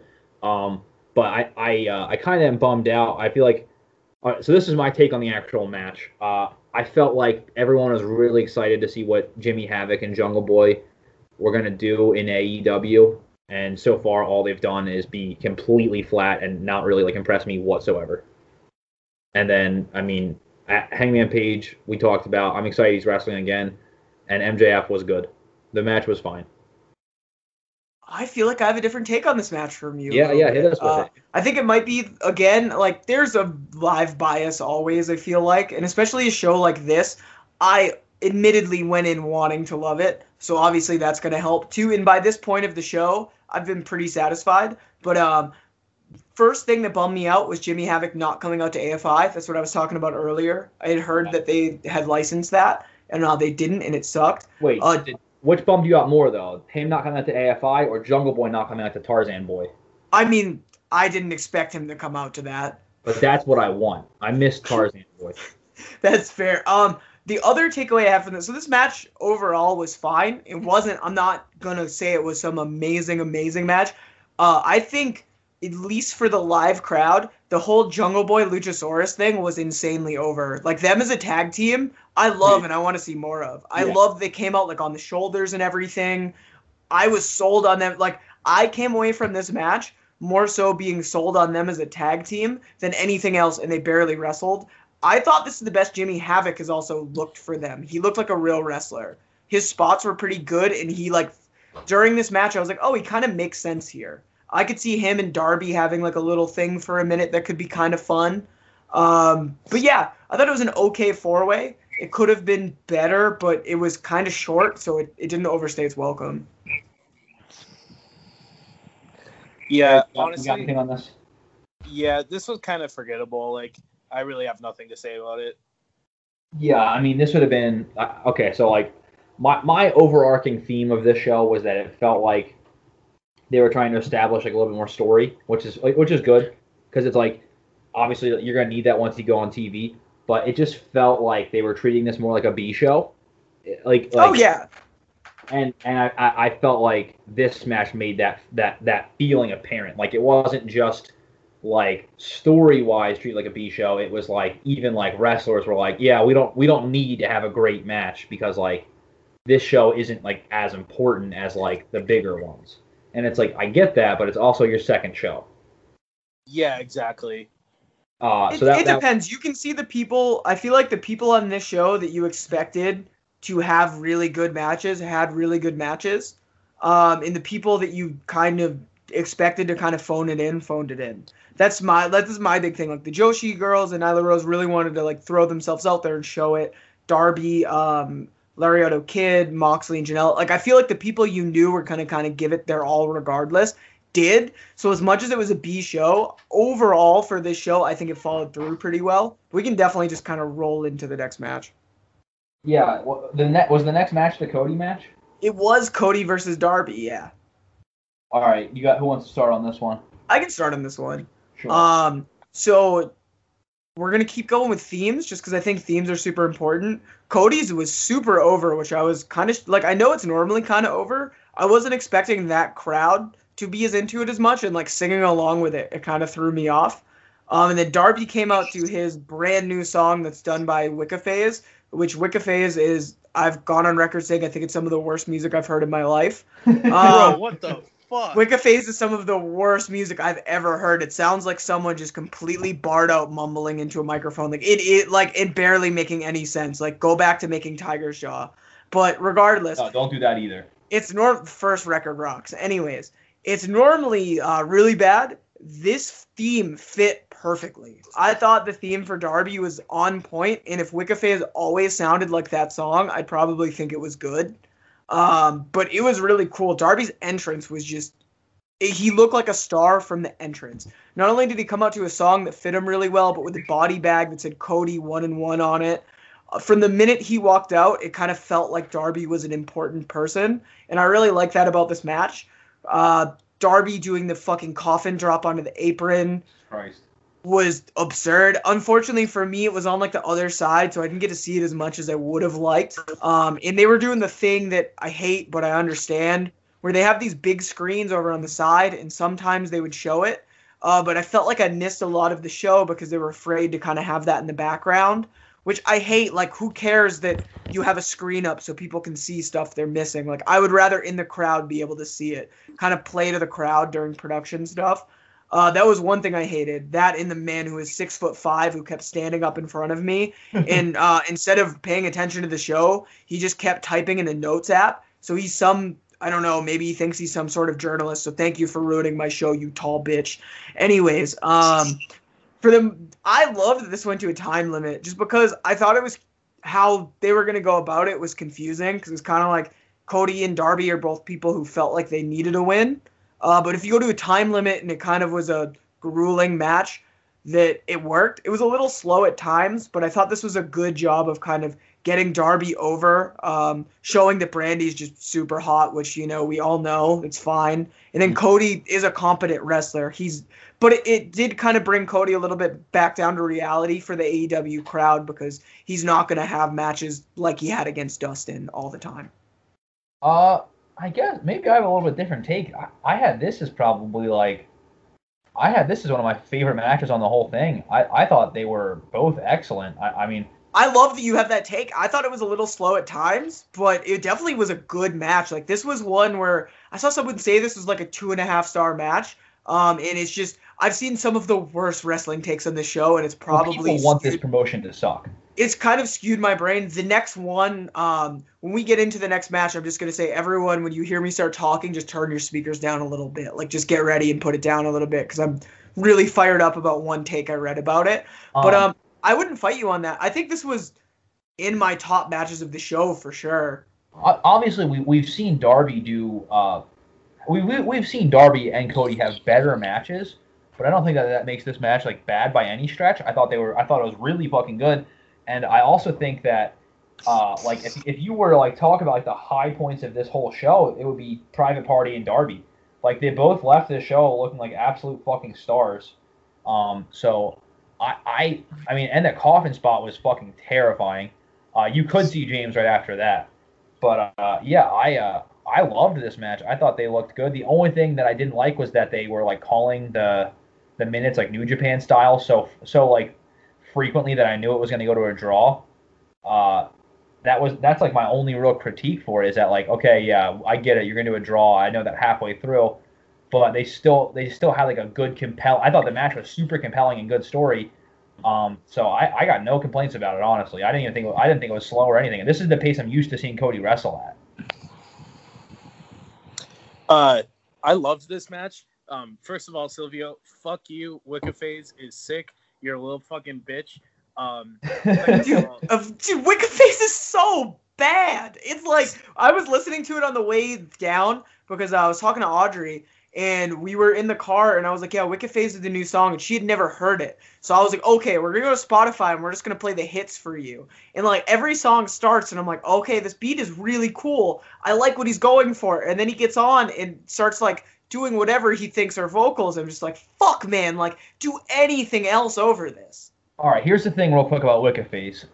So when Wiccaface first started, my friend Jonah, who is now Fantasy Camp, was the one who was making the beats for him and shit. And I think Fantasy Camp still does all the beats. Yeah, so he still does. Yeah, so I've known about Wiccaface since the literal beginning. Like I never was really a big fan, but I won't ever like openly talk shit on Wiccaface and shit like specifically because like first of all, Fantasy Camp I think is as a whole much more enjoyable to listen to. Like I saw Fantasy Camp with Wiccaface and I thought it was fine, but I mean Wiccaface was pretty ahead of all of the other like people doing that shit now that I think are worse. But it's really not. It's not for me. But like, there's definitely worse emo rap bullshit. Like, I would definitely rather listen to Wiccaface than like Lil Peep or some bullshit like that. Like, I mean, I mean, I can't do any of that like emo SoundCloud bullshit. Ghosty Man or whatever the fuck. That shit's just not. Ghosty Man, you just sounded like the way you look. If anyone has never seen a picture of Travis always looks like he's out of a Polaroid from the 90s of a dad that's like on vacation and not having a good time. Like that's what Travis looks like in the Ghosty Man. Like legitimately, that's what my dad would say if he like saw the name. Like Ghosty Man. Like obviously, Ghost Main is the name, but it's way funnier to just say Ghosty Manny because they don't need to be there. Did you play the Ghosty Manny game on your Nintendo? Like straight up, you're a 90s dad. You guys like that new rapper, Ghosty Manny? He sounds like broke inside. But anyways, continue, Eric. We will just not discuss music on this podcast because none of the music we're talking about is throwdown, so there's legitimately no point. But there we fucking go. Silvio's goddamn straight edge. He gets it. Yeah, so long story short, Silvio's a bitch. On to the match. This shit was cool. I think it would have been very easy for them to just like get the cheap pops with like all the weapons and stuff, but like saving it for the main event was perfect. Obviously Darby Allin is best at like the hardcore like deathmatch stuff, but this dude is probably the best like bumper in all of wrestling. Like the way that dude can just flop himself around is horrifying but amazing. I can't wait for like All In 3 where fucking Zandig is gonna throw him off of the roof of the Sears Center. So that's all I gotta say about this. That's match. A great fantasy book. Yeah, it was fucking great. I think Darby Allin could get past, like, I think he still has that whole, like, deathmatch stink with, like, mainstream wrestling fans, like, to him. And I think he could get off of it pretty quick. But obviously everyone's going to go after him about that fucking bump he took, which is stupid. Like, who fucking cares? It's his body. Like, I enjoyed the fuck out of it, so... This match, I was like, he looks like I didn't know he's only 22. Travis told me that, and that blew my mind. Yeah. That's crazy. That means like, because there's a big thing with Darby, and I know I've talked about it before. I might have on this podcast, but he did backflips off the stage during 3 Knee Deep 1 year at FYA. So I've always loved Darby since he did that.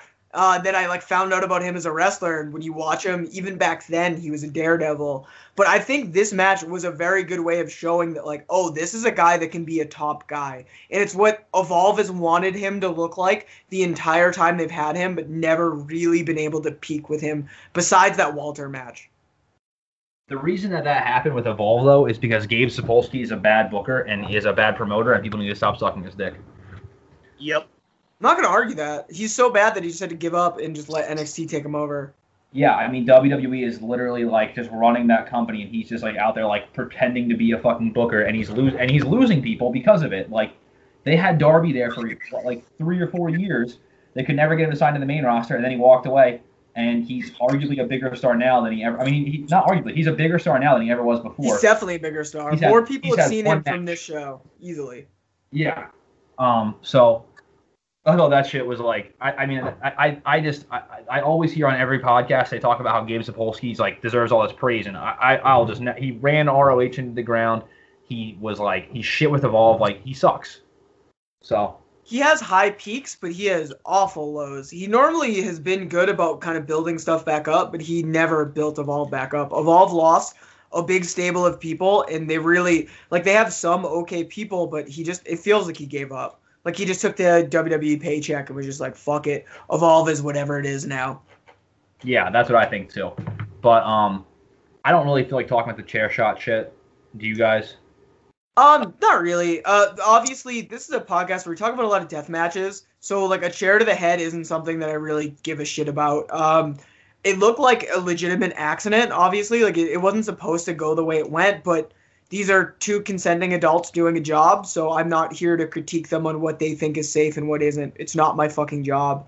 Bro, that's like you're talking about porn. It does. It really does. And I get that, but you know what I'm saying? It's not like someone walked up and just hit Cody with a chair and afterwards was sorry, my bad. It was an idea they had. They went through with it. It didn't go right, but who gives a fuck? It's their job. They're doing what they want to do. Wrestling is fake to everybody until it does something they don't like, and then wrestling's fucking real and it's a shoot, and it's dude, fuck off. Just we know that they planned this. Just who cares? I'm just more angry that I'm gonna have to watch a Shawn Spears Cody match because I just don't think it's gonna be good. That's my takeaway from it. I don't want the match. Yeah, Ty Dillinger. I mean, Shawn Spears, whatever. His matches are just not compelling. I like the gimmick. I thought the gimmick was fun in NXT. He debuted that gimmick at an NXT house show in Philly, and it wasn't over because he pulled out a Big Ten sign and nobody was fucking caring. And then the referee took the Big Ten sign and he was holding a little 10 sign behind it, and people just went ape shit for it. We exploded and everyone was all about the 10 stuff. Then he finally debuts it and everyone loved it in NXT. But it's there's never been matches to follow it up. And now it's just he's not going to be good in AEW with wrestling. I mean, maybe they'll find a way to make the character so good that people care about it, but he's never going to give us good matches. And yeah, but I thought the chair shot was cool as fuck, but it was wasted on someone I could fucking care less about. That, I don't know. It was cool, and the match will probably be cool because of the chair shot, but I just don't care. I swear to God, if Shawn Spears interrupts the Cody and Dustin match at fucking I'm hopping the fucking barricade. Yeah, at Fight for the Fallen, I'm going to stab him. Put it on record. If the police are looking for the person who did it, it was me. I stabbed Shawn Spears because he interfered in that match. God. Yeah. He's gonna get involved somehow. You just wished it onto the world. You just wish that evil onto the world. Yeah, it's gonna be.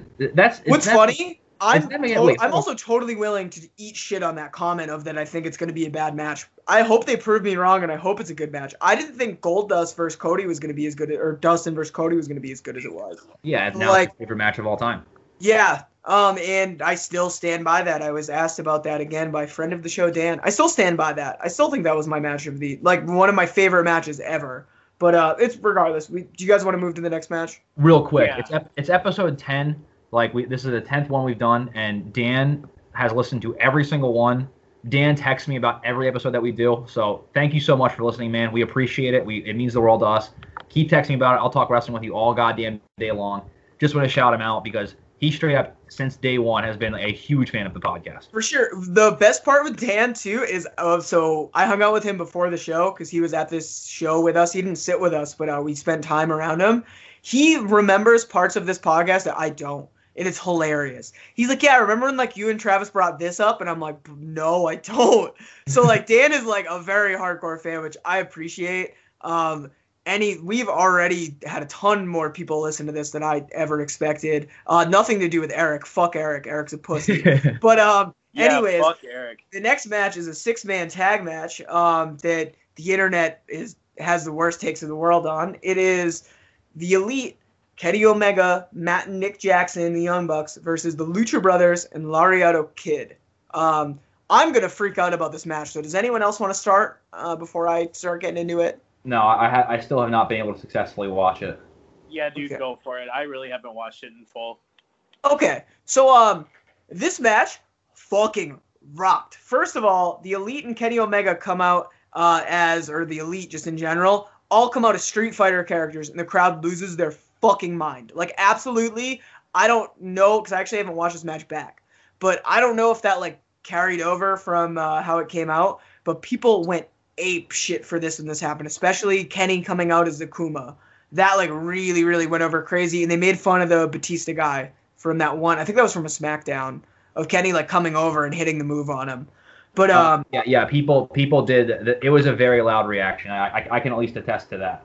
Yeah, it was awesome. Like, it was an unexpected thing, which it should have probably been expected. And again, I'm going to get into the first stupid take of why they did this. They're at a fucking fighting game tournament. I watched the Street Fighter finals happen in that same match the next day, or the same ring the next day. That was completely for the crowd. But anyways, why is anyone freaking out about Kenny Omega dressing up as a video game character? Like, he doesn't do shit like that at Wrestle Kingdoms every year. Like, this year he didn't come out to a whole Undertale theme and do a whole Undertale video. The year before, he came out dressed like Destiny for some weird fucking reason. It's a game I don't even think he plays. But regardless, I thought that shit was stupid. But this match was sick. This felt like a Laredo Kid showcase to me, which I loved. He was in the match from the beginning. And he had a lot of spots during it. He had a lot of offense, but he also got beat up a ton. The most memorable spots to me in this match were at one point in the corner, Phoenix comes running and just gets fucking thrown over the top turnbuckle all the way to the outside, which absolutely lit the crowd apart. For the most part, the one take that really fucking pissed me off about this match was someone said that this was a bad match because they've seen these guys wrestle each other too much, and they don't care that it's athletic. It's not entertaining anymore. And that just hurts my brain because I just don't understand how you walk away from this match and you think this wasn't just something fucking awesome. It was a spot fest. They did a bunch of crazy-ass moves. Maybe it's moves you've seen before. Some of them are a little bit choreographed because, shocker, it's Lucha dudes, and Lucha looks a little more choreographed. But for the most part, this was a smooth, really fun match. The end segment with Kenny Omega and Laredo Kid was awesome. I want to see that singles match. Like, I want to see those two guys wrestle each other. If Kenny didn't already have the match with CIMA at Fight for the Fallen, I'd be screaming that I want a Laredo Kid match. I hope he comes back definitely throughout it. But yeah, I think that's everything I have for this match. It was really good. If you are tired of watching these matches, one take I said that or I read said that they think TV is going to fail because they're just going to keep doing 6-man matches like this and no one is going to care about them. Like New Japan doesn't constantly do 6-man tags. But yeah, I don't know. What little bits did you guys watch of it? So I did catch the ending with I caught some of the ending stretch, but with Omega ultimately doing the one-winged angel and pinning Laredo Kid. So I hope that we get that like at some point. I think that, I mean, I don't know how the business end works, but if I was AAA, as they like to say on All Elite, even though everyone else in America calls it AAA, but if I was AAA, I would try and book that for my Madison Square Garden show and sell some tickets, because I think that would be perfect, like a perfect singles match for that show. But other than that, yeah, I don't really have much. I kept looking at my screen and seeing crazy shit. But it's just each time I've sat down to watch this match, I have something else that I'm focusing on, and it's just on in the background. So I want to sit down. I'm going to sit down and rewatch this match. I just haven't really gotten a good, honest playthrough yet with it. Yeah, I just watched like a quick like highlight of this match. There was a shit ton of Canadian destroyers, so Yeah. 7 stars for this match. That's all I gotta say. Yeah, I did see a destroyer spot from the Young Bucks where there was like someone was like in as a commissioner, like a submission or some shit, and they did like a destroyer spot over someone. Like, yeah, there was a lot of just crazy fast moving parts. This as I'm defending this match so hard live, this was actually super hard to watch. Because they were just kind of all over the place, and like I said, they weren't using the top monitors, or they would use them for like a spot and then cut them and stop using them. It was really, really annoying. Or a 6'5" guy stood up in front of me. But this was a good match. I definitely think you guys should go back and watch it. That being said, I don't think this is my favorite match of the show, but it was really fucking good. I'm sure if I go back and rewatch it, it could have the potential to be my favorite match on the show. But like you said, it's just your traditional spot fest with them. It's not that that's a bad thing. I'm sure I could go back and rewatch it, and I'll love every second of it. I just haven't got a chance to give it like an honest watch. That's all I really have. Yeah. Yeah. We can move to the next match. I just talked a bunch, so if you want to take this one. Yeah. So for the next match, we have to turn off all of the lights because this was not a sanctioned match. So we need everyone to know that this is not an AEW match. This is just an unsanctioned match with AEW refs going on in an AEW building, but this is not an AEW sanctioned match. Thought that was pretty fucking corny. Made it feel like some like real gimmicky bullshit. But other than that, Joey Janela versus Jon Moxley was so fucking cool. Like this is gonna be some like real deathmatch bullshit. The only thing I wished for was more blood, but I'll take like the getting multiple barbed wire board spots on a show of this magnitude just made my heart so warm. The tack spot where Joey Janela has all of the fucking thumbtacks in his heels, that shit made me wince. But the superhuman shout out, I loved everything about this. This was not surprisingly my favorite match on the show. Everyone should go watch this. If you thought it was too violent, I saw people saying that there wasn't enough of a build to justify the violence, and it's like, you're a fucking moron and you don't watch pro wrestling. You don't need to have a 6-month build to have a fucking death match. You just need to fucking feel like having a death match. So I loved it. I was super into this match. I thought it was so fucking good. What did you guys think? I was not expecting AEW to do some shit that would make me uncomfortable. Like, I watch, like, literally all I watch at this point is death matches.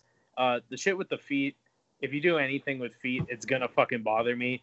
That was awesome. Like you said, the superhuman shout out, so sick. I couldn't believe they had barbed wire. Like, I definitely didn't think we were gonna see barbed wire.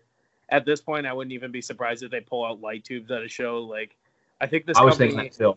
Yeah, this company is trying really hard to please everybody, and it's a good thing, and it might be a bad thing eventually. But right now, I am all about it.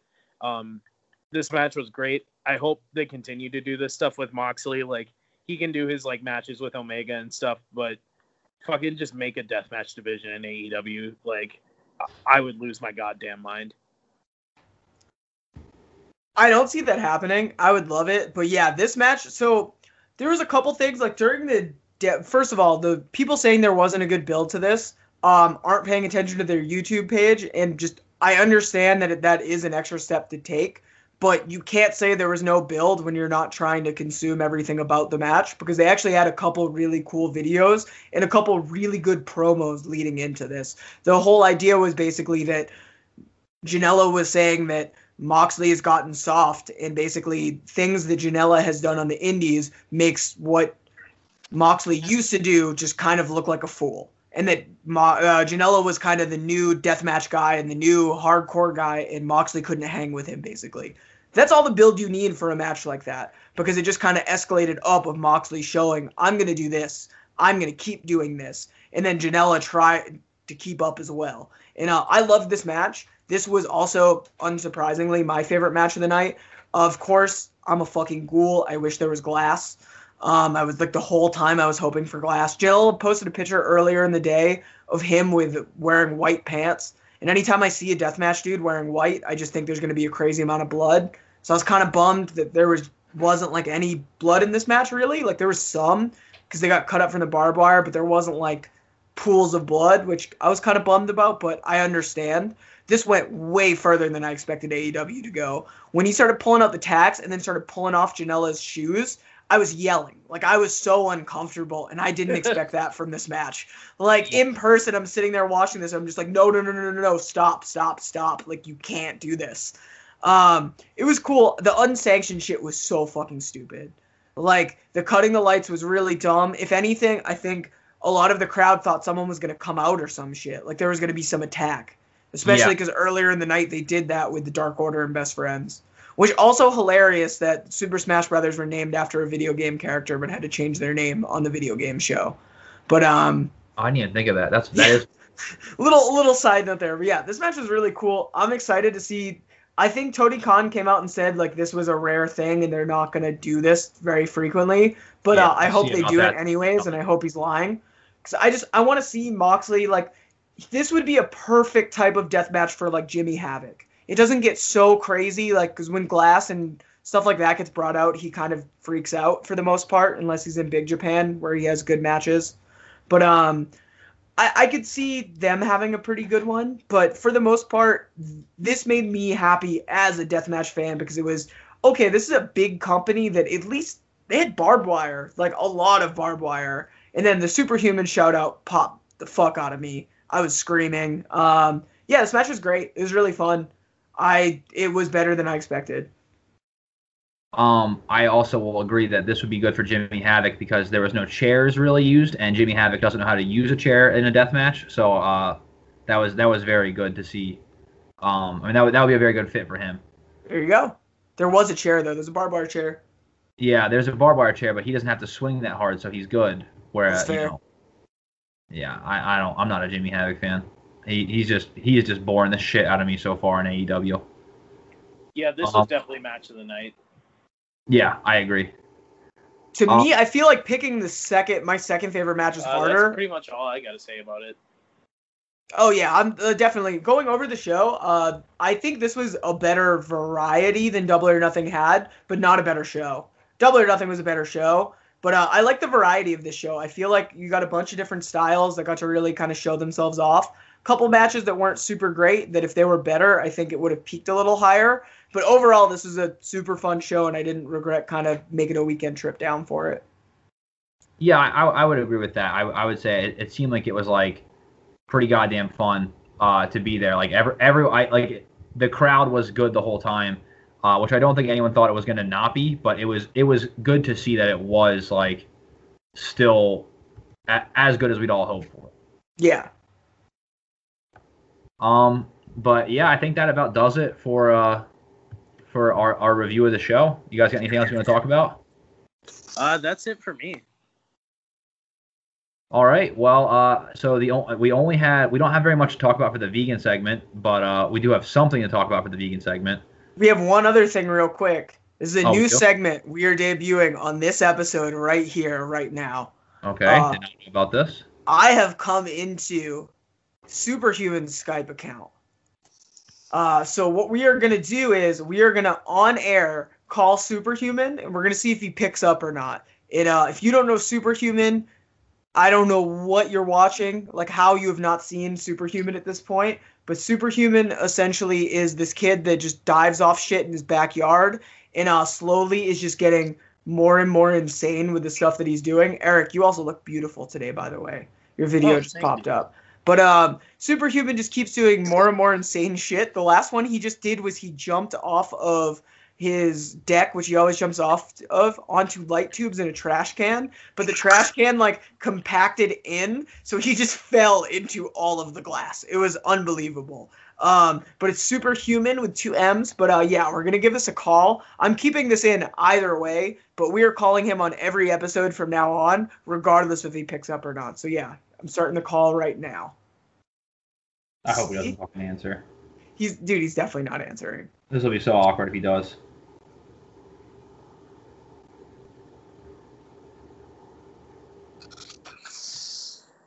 For the record, For the record, I came into the Skype account and I messaged him about possibly doing an interview. And when I messaged him about doing the interview, I had to actually log out of my Skype account because he kept calling me so many times at work. Jesus Christ. So I'm hoping this might work, but it looks like, unfortunately, at this time, he's not. If he comes in during the vegan segment, we can just kind of cut out because it says it's just still waiting to call him or it's still ringing through. But I will let you know if I see him pick up. But we can continue. And again, I don't care if other people don't like this segment. I'm doing this every week. All right. Works for me. Fuck it. Who cares? Only thing we really got to talk about for the vegan segment this week is that on some crazy shit, it's Superhuman 1234 is unavailable. So we will try again next week. All right. Well, I got a couple things to talk about. So basically, there's a new documentary being made right now by James Cameron and Arnold Schwarzenegger. I just saw this get announced on Twitter, so I'm really fucking excited about it because it's kind of, this documentary is essentially doing what we wanted to do with this segment, which is talk about the benefits of veganism from an athletic standpoint. Even though neither of us have addressed this like pretty much at all since we started doing the podcast. So it's Arnold Schwarzenegger's like idea as far as I can tell, and they talk about all these different athletes. They talk about there's like 15 dudes on the Tennessee Titans and like all these like other athletes that are vegan now, and it looks like it's gonna be pretty cool. I forget the name of it. Probably should have looked it up to make this more interesting. But while we're talking about popular veganism in the media, I don't know if you guys have seen this, but now on Hulu they have a Light Life ad going that is identical to a Morningstar ad that used to run, where it's like these two burgers look the same, but one is vegan and one isn't. But it's with the new Light Life plant-based ground. And I tried that for the first time. It's kind of like the Beyond Beef that they just came out with, but it comes in, it looks like it's like been like grated like you see a normal ground beef pack. Yeah. And it tastes fucking spot on. Like I haven't got to try Beyond Beef yet. I'm hoping to be able to try it this week and talk about it on our next episode. But that shit is spot fucking on. So if you have an opportunity to buy the plant-based ground from Light Life or Beyond, go fucking do it because that shit rules. I haven't seen the Light Life one yet. Well, it's crazy because I had just seen it. It comes in. It looks like when you see like ground beef in the store, like you know how ground beef kind of looks like a spiral noodle, like pink. That's what it looks like.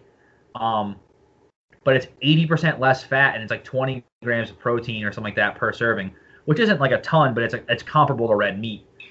So it's fucking good. Like you can make it into burgers and shit like that. It breaks apart really easily as you're cooking it.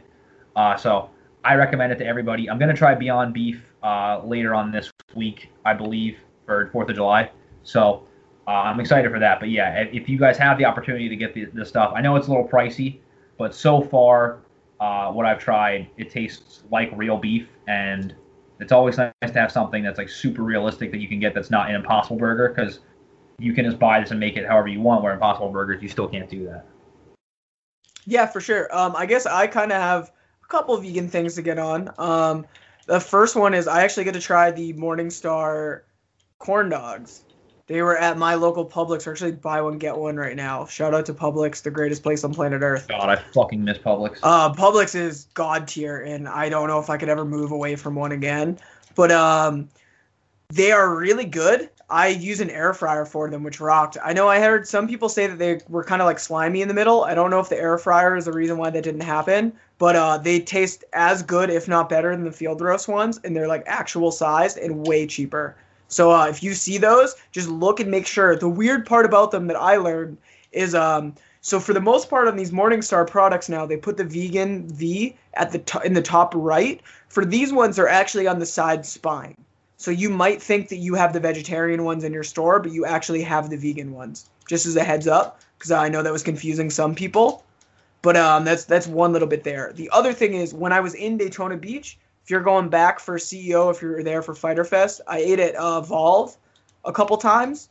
And I'm just going to use this to shit on Gabe Sapolsky again. That Evolve, change your name, because this place tastes so good.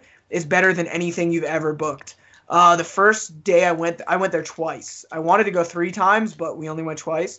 The first day I ate there, I had a chili cheeseburger with the PBR beer cheese, chili, a whole bunch of veggies, and it's a double patty burger. And then I also had nachos. Audrey got a chicken sandwich that tasted like a Wendy's chicken sandwich, or the best I can remember it. On top of, she got some of these things that they called Texas fries, which was basically chili cheese fries. And then the next time I went, I got, oh shit, what burger did I get? Oh, I got a burger that had mac and cheese, vegan bacon, a bunch of sauce and veggies on it. And then I got the Philly fries, which was basically like a Philly cheesesteak, like with the ground cut up with onions, peppers, and then they put that beer cheese sauce over it. And that was delicious. And that was one of my favorite parts about going to Daytona. This place is walking distance from Oceans. It's like brand new. Super fucking good. If you're on vacation in Daytona or you end up going to this next year to go to CEO, which I'm definitely going to be at next year, go. Evolve fucking rocks. There's not a ton of good options in Daytona just because it's kind of the middle of nowhere, so they're not going to super cater to vegans. But it's definitely a place where you're going to go and spend money at if you're there. I know that Kale Cafe has like an actual storefront there, and I had Kale Cafe at the Orlando Veg Fest, and that shit is so good. So they're never open. I tried to go there every day, and they were closed every single time I tried to go, including on the days I tried to go where it said they should have been open. Well, I hope they didn't close because their food was good. But yeah, like I wanted to go there because last year we didn't go just because, and I mean, Audrey is fine with me saying this. She doesn't want to go to a super healthy place, and obviously Kale Cafe made it seem like that, which is more up my alley. But we saw this year, I showed her the menu and was kind of able to convince her and be like, hey, like this is not healthy food. Like they actually have like good food all around. And convinced her. We tried to go and they were closed every time I tried. Yeah. So I was pretty bummed because it looked really good. And I would have loved to eat in there because more options the better. I also ate this place called Dancing Avocado that is a really good tofu scramble. But outside of that, Daytona really not hitting it too hard on the vegan options. But there was a confirmed vegan like rice bowl that Jabali had in CEO. So good on them. Yeah, and I guess we will have an episode between now and Fight for the Fallen, but I'm coming down for Fight for the Fallen, so we'll have a preview of that, of like vegan options and shit like that next week for that. Definitely. I love Jacksonville. Jacksonville is a bunch of good food, and I will definitely talk about it. God, I fucking do not like Jacksonville. I wish this was in pretty much any other part of Florida, but I love Jacksonville so much. Jack Duval, I love the Jaguars. Thank you, AEW, for existing on making everyone Jacksonville Jaguars fans. But I think that's pretty much all I got. I want Eric to once again promote the Time Bomb show, just like let everyone know where it is and shit, and like everyone go follow Time Bomb Pro Wrestling so you can like keep updated because this is a cool thing he does. So Eric, go ahead and promote yourself one more time, and we'll wrap it up. One last thing for the vegan section I would like to add is a new segment called Ricky Fuji Jr.'s Vegan Survival Guide. Okay. We're going to, first up for this week, we're going to talk about our first sponsor, which is Olive Garden. All right. Anyways, we're not going to promote Time Bomb. If you're in Fargo, North Dakota, fly to one of the other like 5 No Ring Deathmatch shows happening in the next week. I believe there's one tomorrow because this will get uploaded on the 3rd. There's 2 tomorrow actually. I don't know where the GCW one is. My invite I believe was lost in the mail. But there's that one, and then there's also Casanova Valentine as his in New York City. So go to those. Don't go to Time Bomb Pro because Olive Garden fucking sucks. Olive Garden breadsticks are vegan. The minestrone soup is vegan. You can get spaghetti and pasta sauce. There's a lot of other great stuff you can get. Did you really look this up right now? Time Bomb Pro Wrestling, Saturday, July 6th at the Aquarium in Fargo, North Dakota, 8 p.m. $15 online, $20 at the door. See you guys there. If you're struggling and you want to go to this show, but you're in North Dakota and can't afford to go, just message me. I'll buy your ticket because I want people to be there. That's how badly I want people to be there. So message Spotfest, DM us, and we'll throw you money towards the ticket if that's the one thing holding you back from this, because you should be supporting this stuff. Carrabba's is superior to Olive Garden.